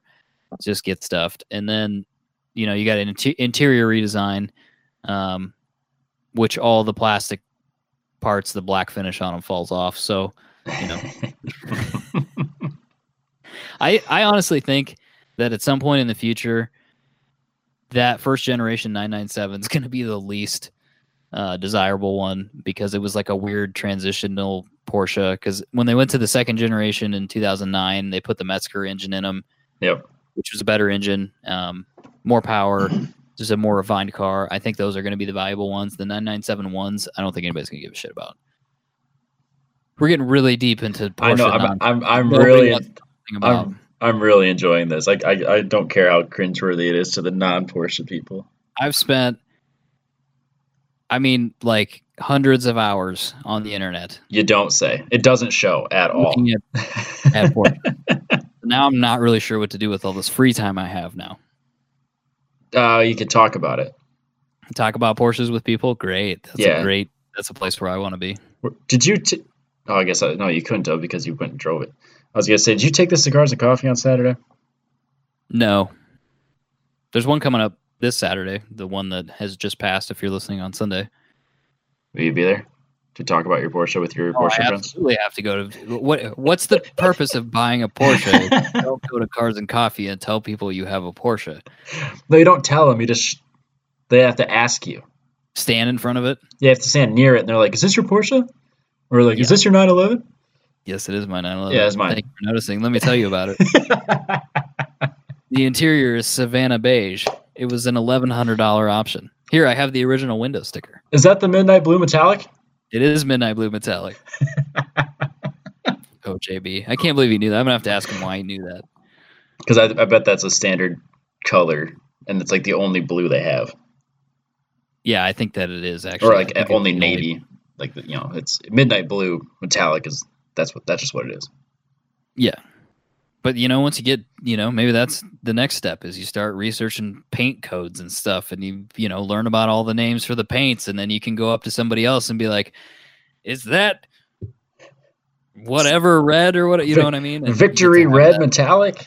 Victory red metallic, and you get to have that conversation. You get to be that person. So I guess that's what I have to look forward to in my future, is talking about paint codes and chassis codes and engine codes. And so does the interior smell leathery? Does it smell like imported cigarettes or cigars?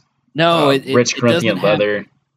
No, when I got into JB had his 993 at the shop, and I got into that, and I was like, it smells like Like an old car, like in a It good way. smells. No, it smells like an old European car. Like old European Yeah. cars have this weird smell to them that's like I don't know. It's like really intoxicating. It's hard to explain. It's kind of sweet. It's leathery. Uh-huh. It's super weird. This smell that old European cars make. This one doesn't really have that smell to it. But yeah, I experienced it in the 993. I opened the door and I was like, oh, it's that smell. I don't know what it is. If it's the treatment that they used on the leather back then. That vintage Porsche smell. That vintage Porsche smell. Get out the douchebag meter. This might be my favorite episode. We're an hour and a half into you just talking about one car. Talking about paint codes and European leathers and stuff like that. Yeah. That's Adam's fine. super thrilled, I'm sure. That's fine. I'm trying to think of this. Are you ready to do some news yet, sir? No. I did some maintenance on my truck. Did you really? Yeah. Because not everyone, Andy keeps harassing me to make sure that I do this. So I put in the transmission cooler, and the servo from the Corvette, so it shifts different. And then you did do all that. I did all that. What's that? You were debating not doing any of it. No, I sold myself on the trans cooler because I absolutely needed it because I was paying attention to what the temps were when I was going to St. Louis, and it was definitely on the edge of as hot as I was comfortable with it ever getting, which means I definitely went above that last year, like going to and from. I know when we went to Ground 5, we didn't because I watched it. Yep. No, I hit at least that long haul. I know that it didn't happen on the way back. The hills right before St. Louis, I hit 199, and I'm like, well, I know I hit way higher than that when I went to RPM in the middle of July. Oh, yeah, fair enough, probably. So, I mean, 199 is not going to cash out a transmission, but it's definitely hotter than I want to see. Yeah, I mean, I get that. Depending on the load on the transmission, meaning, if you're going uphill, yep. It changes that temperature. But when I was driving it back from Grid Life, I think the hottest it got was 187. I mean, it was like down in the 160s, 170s. It was super cool. Granted, it was cold out. It was October, but right. It was like not even remotely a concern. At one point, we got into a hilly spot and it maybe got up to 190, but that was it. Yep. Nah, so it never went to because I was reading online, people were getting up to yeah, it's pretty common to see 230. I'm like, 230 seems high for normal. So I obviously was going for the trans cooler, and then it has a cooler, but it's not very good. Like it goes through the radiator. So then you basically just tap into that with a Durale trans cooler, and then it did. I took it for a cruise the other day, and it definitely dropped at 20 degrees. So does it sit in front of the radiator? Yes, it does. Okay. Yep. And then just did a full, basically dump and fill of the trans fluid. Yeah, I know they tell you to do a flush, but I'm not doing a flush. I'll do a dump and fill every 30,000 because I did that to the RAV4, and that lasted me 317,000 miles. So that practice seems to be good enough. I'm sure someone's going to get on the group and be like, well, you really need to flush it, but it'll be fine. Yeah, I don't know exactly how that works with the automatic transmission, how you actually do the flush, as a shade tree mechanic. You don't. So you need a special pump tool thing that basically flushes it out. And then you go through 30 quarts of oil because you have to flush it and then put fresh in and then flush it again. It's a whole deal. Oh. I'm not. Yeah. I'll just put fresh in way too often, and then it'll be fine. Yeah, fair enough. Just treat it like an oil change. And if I'm not getting to anywhere above 200 degrees, it'll last a long time. So trans fluid is fine as long as it doesn't break a high temp. It doesn't wear down like oil. Oh, really? Yep. Yeah, temperature is your biggest concern because the contaminants and stuff from engine oil, from the heat of the combustion and stuff, that doesn't happen in the transmission fluid. Oh, fair enough. Yeah, it's a closed system. Yep. So whereas with an engine, your rings are keeping oil on cylinders. You're still getting a little bit of blow by or leach or whatever. Right. So yeah, so I did that. and then now I'm ready to go for my next long haul. And the 240's zip tied together and ready for the next track day. Wait, you gonna do anything else with it, or are you just gonna leave it alone? I tried to order corner lights from Injuku, and then got an email saying that the supplier is out until mid-May. So I said, what about this other supplier? And then they took like 5 days to get back to me, and they're like, they're out too. It's like, damn it. So all these damn drifters need to stop fucking running into each other. That's the problem. Yep. So now I was gonna just like cancel the order and then find a different set somewhere, but screw it. I don't care. Just when it shows up, and then I'll replace it. Yeah. Because by the time I do that, I'll replace it and then put it into another tire wall and then break another corner light and have to do it all over again. Not gonna worry about the aesthetics of it until next winter. You're not street driving it right now, anyway. No, it's on slicks. So did you buy those 8 sets of tires that we signed you up for buying? No, I'm trying to sell my wheels first. So I'd like to get those two 7-inch wide wheels, 2 sets of 7-inch wide wheels gone. I have a little bit of interest in them. So if someone gives me, bought those last weekend. No, they never showed up. What the fuck? I don't know. So yeah, as soon as those are gone, then I'll get serious about using that cash to replace it with another set of wheels. And I can't decide if I want to get ones that I can just transfer back and forth between the Z and that. Go like 18s by like 9.5. So do you not have any wheels for the Z that are usable? 2. I have 2 wheels that are usable. The XXRs, but they're like 11 inches wide. Oh, that's right. Yeah. Yeah, they're 18 by 11s. Right. One of the sets that you're selling came with that car. The other set is the silver and blue wheels. No. I have the silver and black wheels that I bought for drift spares. I got the silver and blue wheels that I bought with the 240 like 13 years ago. And then the 2 NT03s are damaged. So I'm basically selling it to anybody that I'm basically selling for like $20 a piece to whoever wants to try to fix them or sell them for scrap or something. Those are they cracked? Yeah, one's got a huge chunk missing, the other one's super bent. So what the hell was Josh Moore doing? Was he driving like you on the track, or what the fuck? No, I think he sold good wheels and then just threw these on there because he found them. Oh, came into his life somehow. Yeah, I'm pretty sure he sourced them so that I could roll it onto a trailer. Oh, I'm with you. Okay, fair enough. So I don't think he ever actually drove on these, or if he did, he damaged them, then replaced them, and then they sat until he needed to roll it onto a trailer. Yeah, I'm with you. Yep. Yeah, that's all I've been up to. Not work, traveling. Yep. That's the phone call today. Yeah, I'm not traveling to exotic places to pick up Porsches and have lunch with fancy people. I'm fully aware of the douche capacity of getting on, like going to the airport on a Saturday and then like having like people ask you what you're doing. Because people ask me, no way. Yeah, and I'm I'm flying out to pick up my Porsche. Oh, no.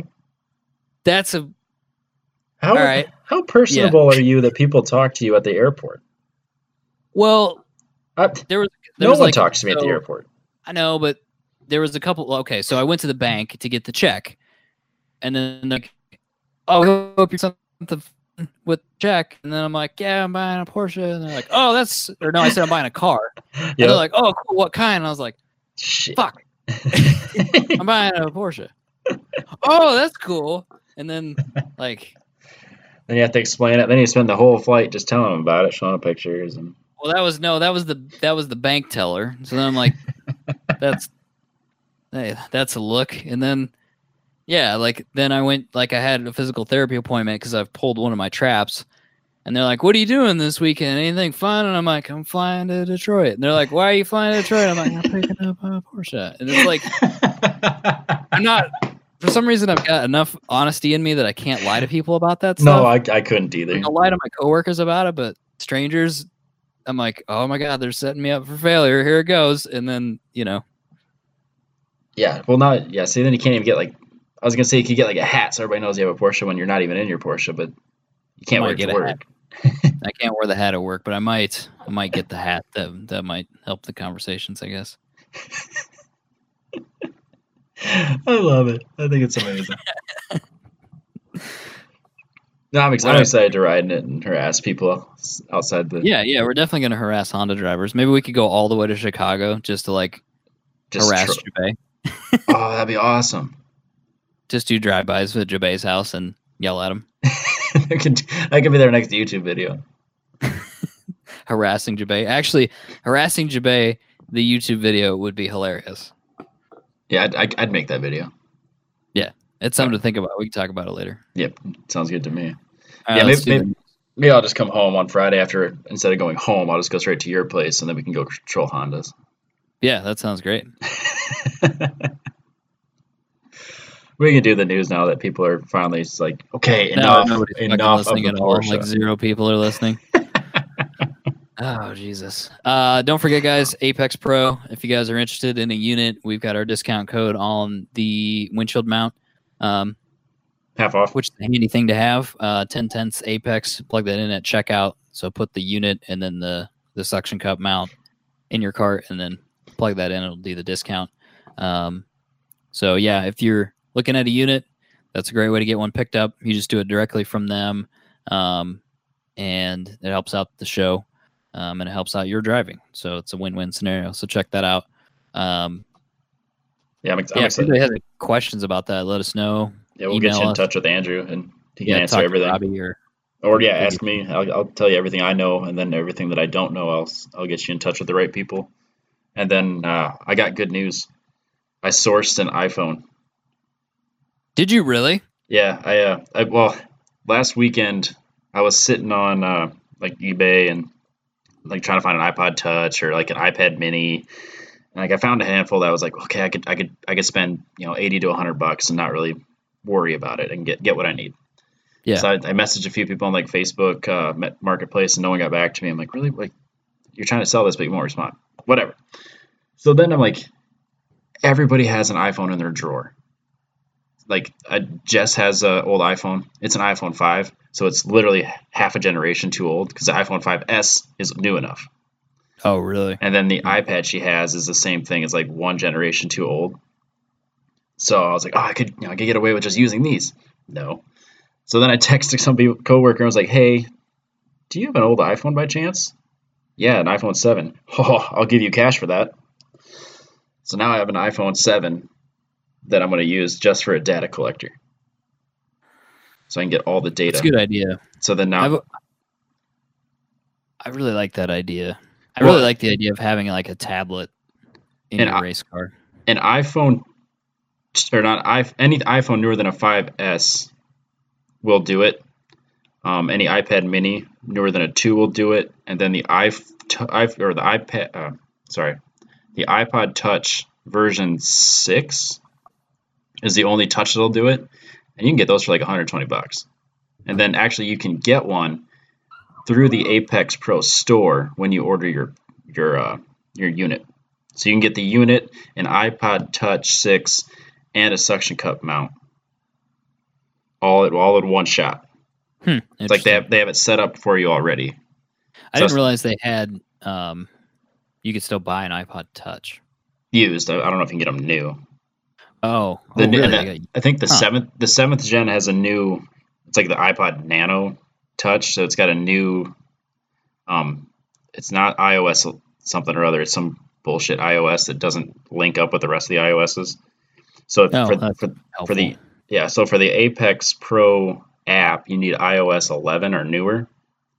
So everything newer than an iPod Touch 6 or an iPhone 5S will work just fine.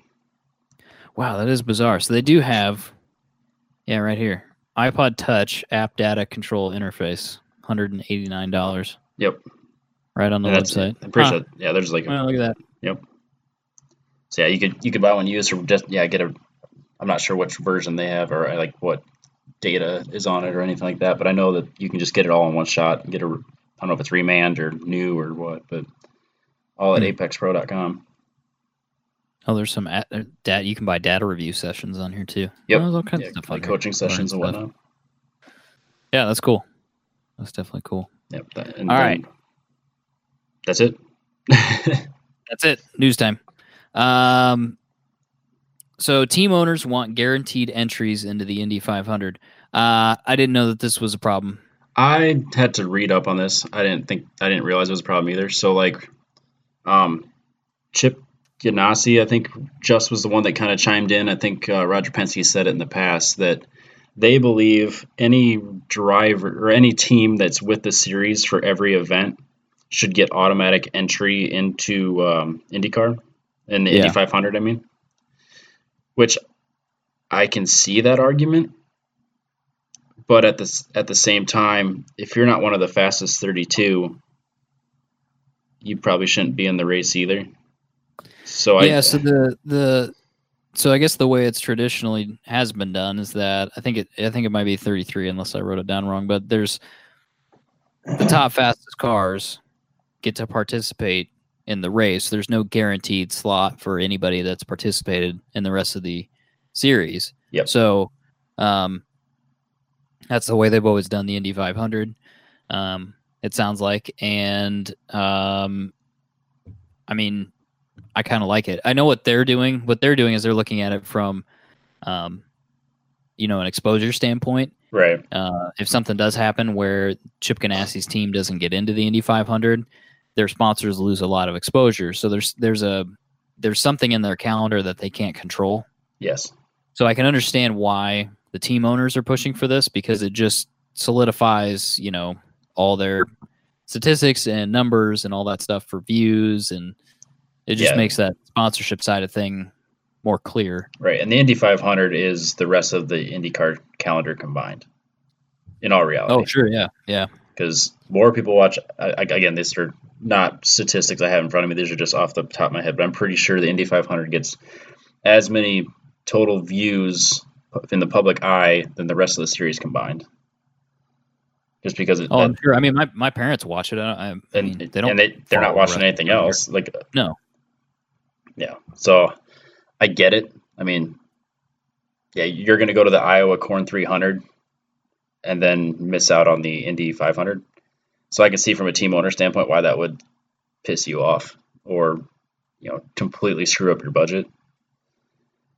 But at the same time, if you're not fast enough to make it into the event, you probably shouldn't be there anyways. Or if your car wrecks out and I don't know. It just, if you're the 32nd driver or 33rd driver, what are you going to do in the race anyways? Right.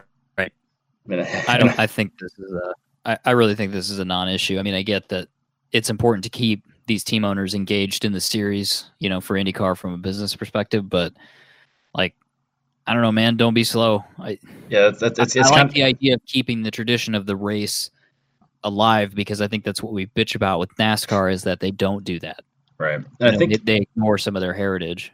And I'm not completely versed in the history of IndyCar, but I think they did actually do this in the past where they had a guaranteed 28 entries. So if you were at the series, if you were one of the teams that were with the series the whole time, or one of the 28 you were in, and then the rest had to compete for the final 5 spots or whatever it was. And then but yeah, there's a lot of controversy surrounding that because I think the intent behind it was very political and it definitely ruffled feathers. But again, I'm not completely versed in the whole subject. But I think it's, if you're the fastest drivers, you deserve to be in the race. And if you're not, if you're slower than if you're the 34th fastest guy, what are you going to do from the back of the pack? Yeah, probably nothing. Right. So I mean, it really should be a non-issue. I think so. I mean, if Roger Penske can't put together a team that's fast enough to make it to the top 33, I think he's got a bigger problem. Yeah. Sorry about your luck, dude. Yeah. Fair enough. Yeah, we'll take our stance on that there and move on. Lexus has made a minivan and it's awful. And you know what? Adam wrote this headline and I bet he loves it. He just doesn't want to admit to it. He wants, because was he the one that got, yeah, you both did. You were talking about how ugly the grills are on the Lexuses. Okay. Here's the thing about the grill on the Lexus. Everything that's bad is eventually good again. And it's really annoying because I've taken some strong stances on some things. And now I have to backtrack a little bit. I don't hate the Lexus design. I do the hybrid that's got that weird plastic crystal ball shit on the doors on the inside that we talked about years ago. Yeah, or a year ago. Yep. Not big on that. I think the grills are ridiculous. Yeah, I definitely don't like them on the crossovers. I do like them on the, what is it, the LS, the little sports car thing. Yeah, I like that one. The car's grown on me a lot. The midsize, I can't remember if it's the ES or the GS. Couldn't tell you. That one's grown on me a lot. Even the giant thing, the GX 470. Is that what it is? Is that the SUV looking thing? Yeah. Okay. Even that doesn't turn me off anymore. The other thing is, like, I really have decided I really like the GX because it's one of the last mid-sized body on frame SUVs with a V8. Yep.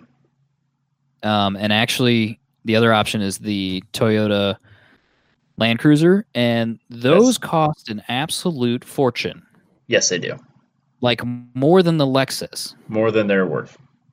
Yes, way more than they're worth. So I think here's some practical buying advice for you out there. If you're looking for a mid-size body-on-frame V8 SUV and you're looking to save some money or get the most value for your money, buy a Lexus. You never thought you'd say that. Never thought I would say that. But literally, like, who else makes a mid-sized body-on-frame SUV that you could, like, tow? You could tow something with. Mid-size? Ugh. Yeah, because here's the. I mean, it's kind of mid-size. It's kind of full-size, but it's pretty big. A Tahoe. Here's my issue with this whole needing a tow vehicle, needing a daily driver kind of mixed together thing. Yep. Pickups cost way too much money. Not all of them. Oh, new? Absolutely. A new vehicle. Yeah, not used. I'm talking just new for the sake of the conversation. Fair enough. Pickups cost way too much money. Yeah, what are you going to get for less than 60? For what you get? Yeah. Like the value for me is not there. I can justify the value of the Lexus more than I can justify the value of a fancy F-150. And then also I can kind of justify it that it's not as big, it's not as like ridiculous as the pickup is all the time. Like, I've had this conversation before. I don't want a pickup.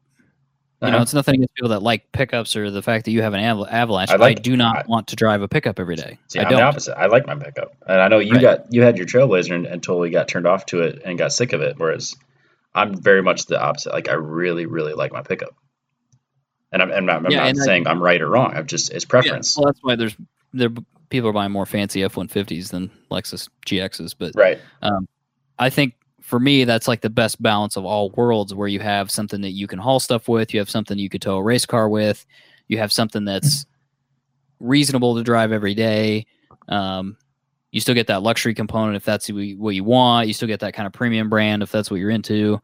I think that's like the best of all the worlds, and I don't think that it's as ugly as I used to think it was. Mm-hmm. And so I've kind of come around on it quite a bit. I guess you could get a Land Rover or a Range Rover. That's like way too many monies. But, well, the other thing, too, is like Lexus has a reputation for reliability. Range Rover definitely doesn't. Right. So I think you're getting a better buy with the Lexus. Yeah, again, your Lexus will last. Yeah, your Lexus will last literally like 300,000 miles. Yes, absolutely. So it's the best value for money available in the mid to large size SUV class / utility vehicle. Yeah, I'm not going to argue with you on that one.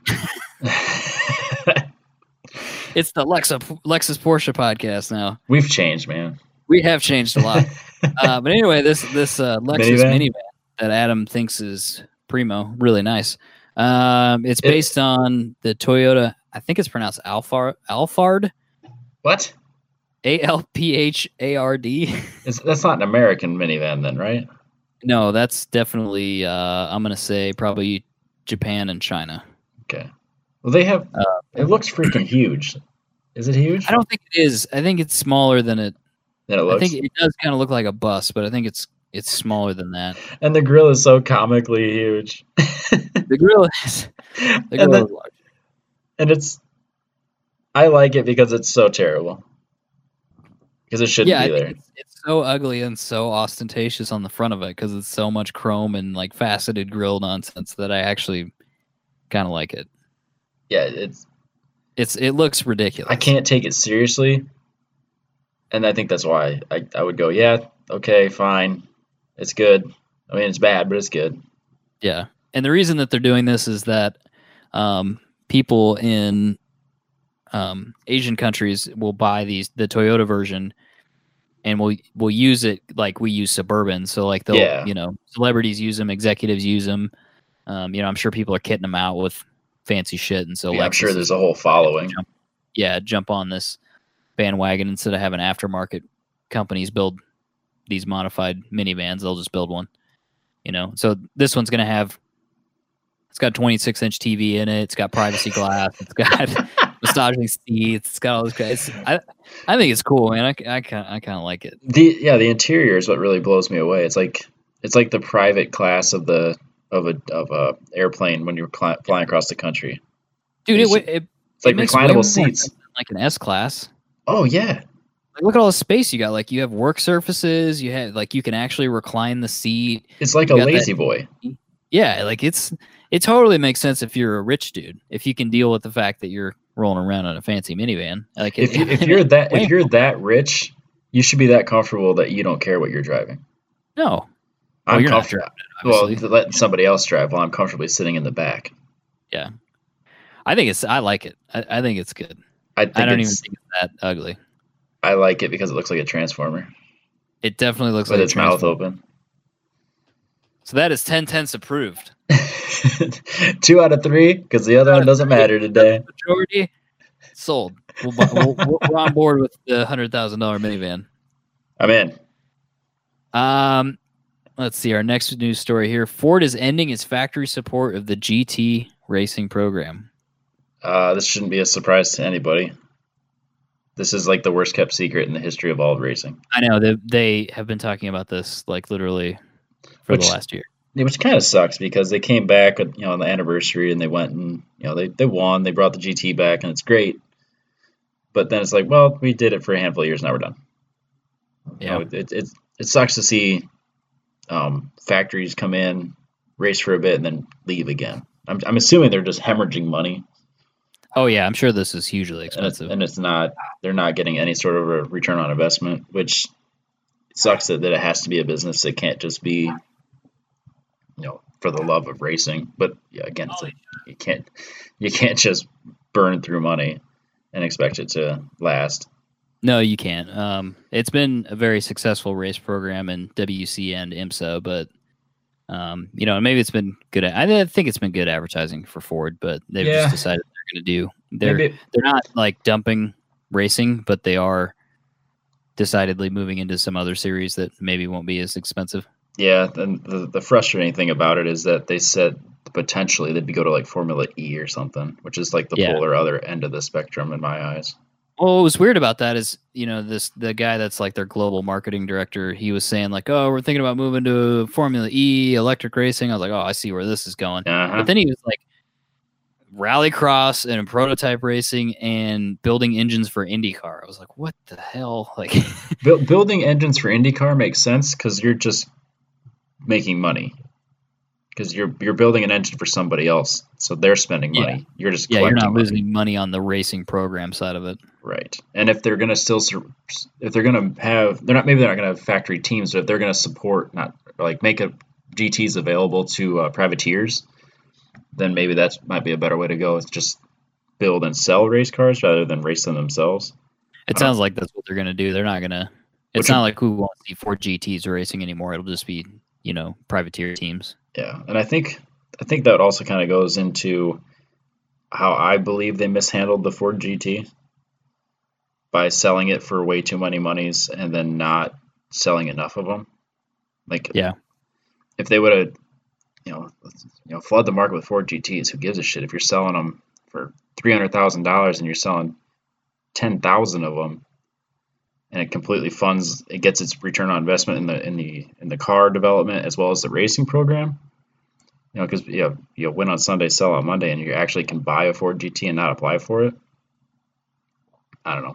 Maybe there's a reason I'm not in business. So. Too, but that, I think the issue with that is it goes back to the thing about people being worried about values of cars, right? And they started to see that the 2005 Ford GT had a collector car value associated with it, where they were selling for more than they sold for new. They're like $100,000 or whatever new, and now they're selling for 150 or whatever. Yeah. And so now they're like, oh, we need to control the supply of Ford GTs and make sure they only go to like really rich and famous people so that they'll talk about them, and then the market will support the value of them. But then they said they can't sell them, right?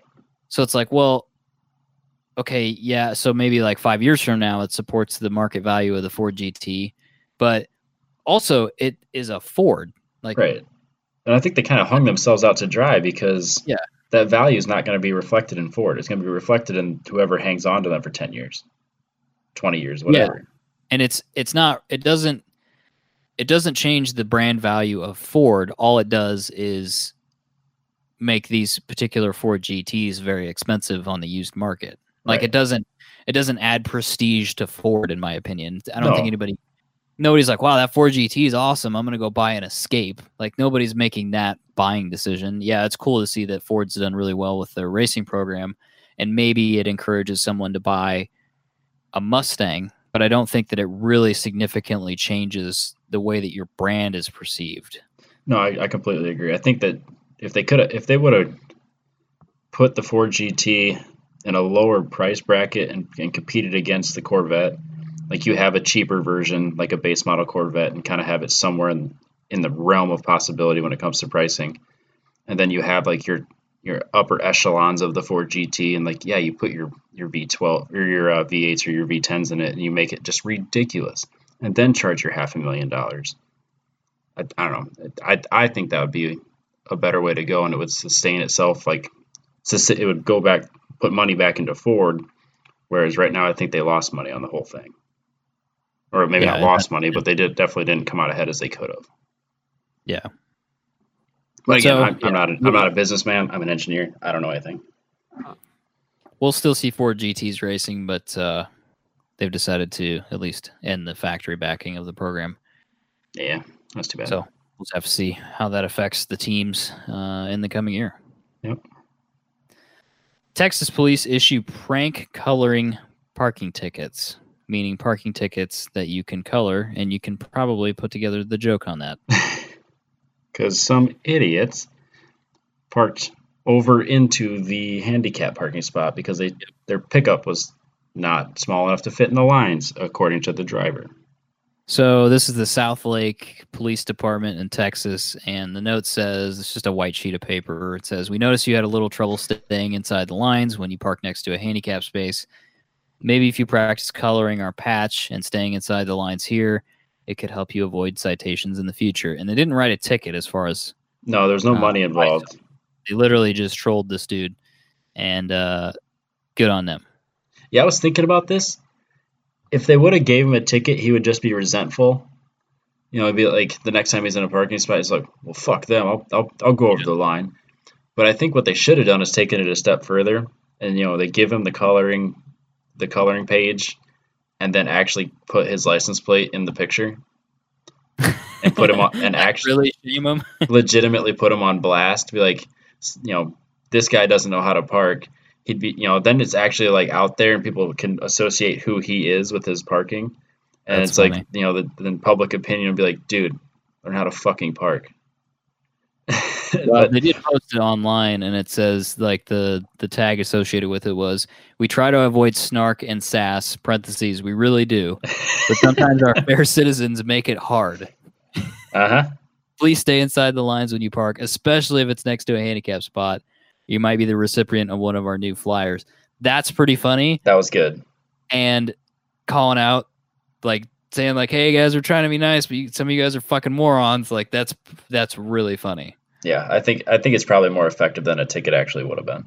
Yeah, and that's, realistically, that's what we can get. We don't have to get into this whole discussion, but really what police and, public enforcement and stuff like that, what they should be trying to do is to protect and serve. To protect and serve, to mitigate crime. Crime's a little strong for what this is. Yeah. For, like, a ticket, it's crime, but is it crime the way that we associate with the word crime? No. No.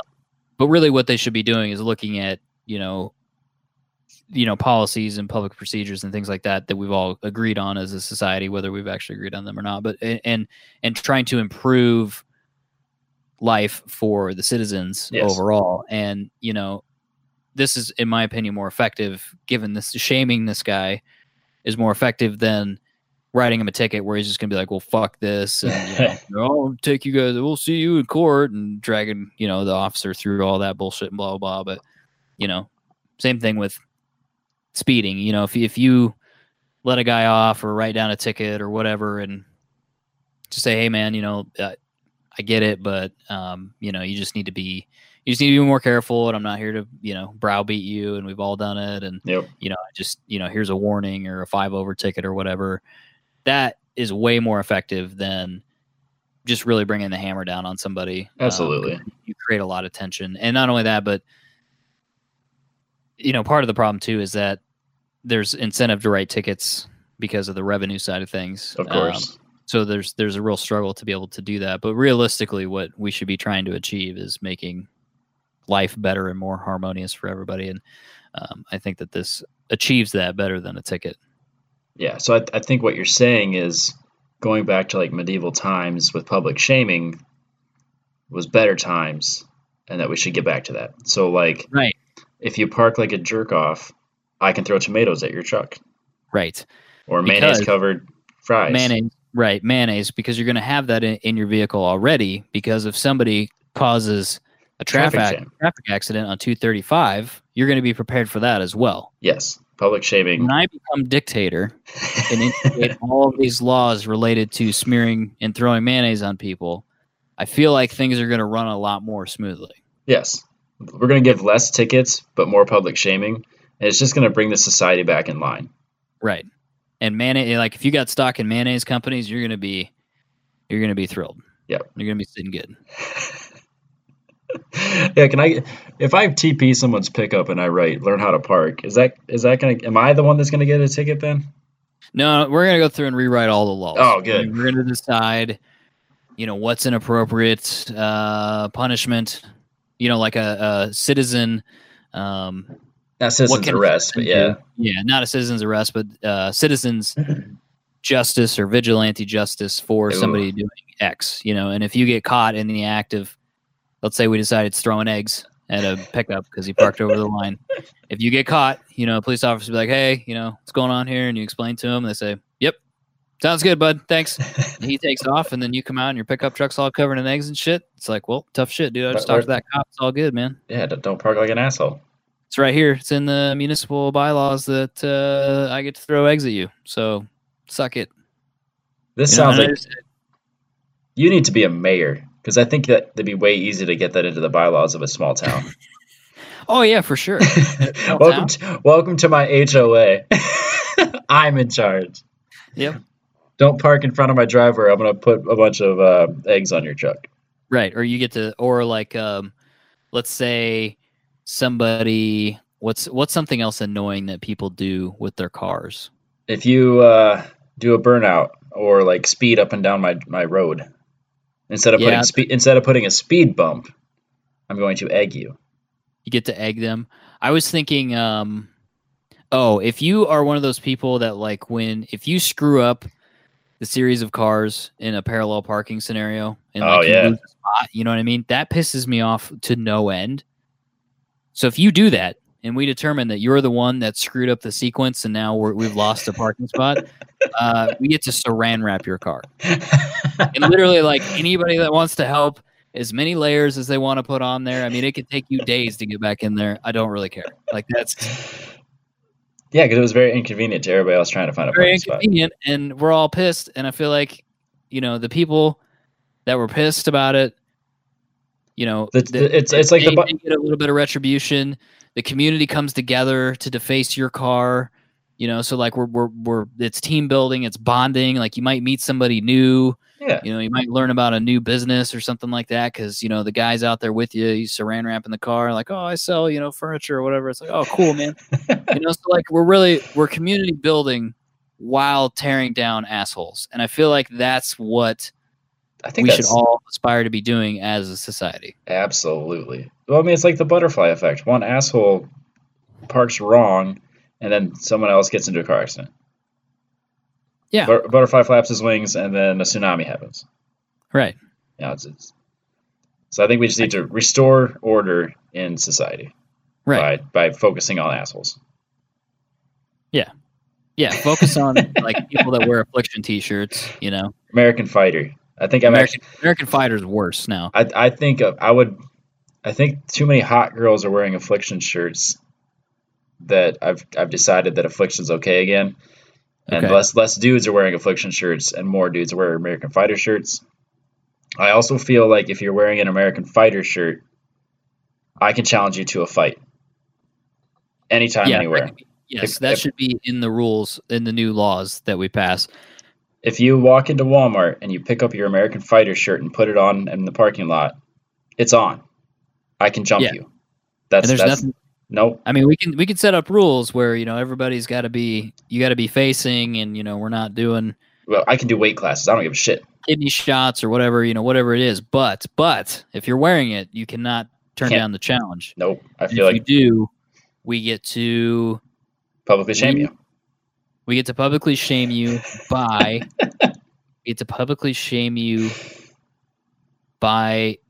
We'll get one of those dunk tanks, and we'll fill it full of ranch dressing, and let people throw rocks at the little target thing or balls. Yep. To dunk you, and they get to do that for an hour. I think that's fair.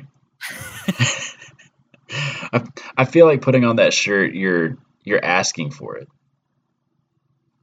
I don't know. Well, I would like to meet one person that does jiu-jitsu or karate or boxes or whatever that wears American Fighter. Like nobody. One person. No, nobody. The only people that wear those shirts, it was Affliction, it was American Fighter, and then and it used to be Tap Out. You would only ever wear a Tap Out shirt if you didn't fight. And the only people that did fight that wore them were being paid to wear them. Yes. Yeah, I don't know. Like if you saw somebody wearing, like, let's say, a title boxing shirt, you knew that dude was dead serious. Because that dude bought the cheap stuff so he could train and got the free T-shirt. So I'm just saying, my utopia, which I think is fair to call it a utopia. There's not going to be a single douchebag in there. The soon-to-be West Des Moines. Soon-to-be West Des Moines. When I take over as mayor of West Des Moines, you'll see a large increase in stocks related to mayonnaise or ranch dressing or eggs and saran wrap. I can't wait. Next week, Adam's going to be like, this is the worst episode ever. And I'm just sitting back going, this is my favorite episode ever. All right, let's wrap this up, Robbie. Is there anything else? I think that's it. I don't have anything coming up, so. Join the consortium. Follow us on Instagram, 1010s Podcast. We would appreciate it, and we'll catch you guys next week. See ya.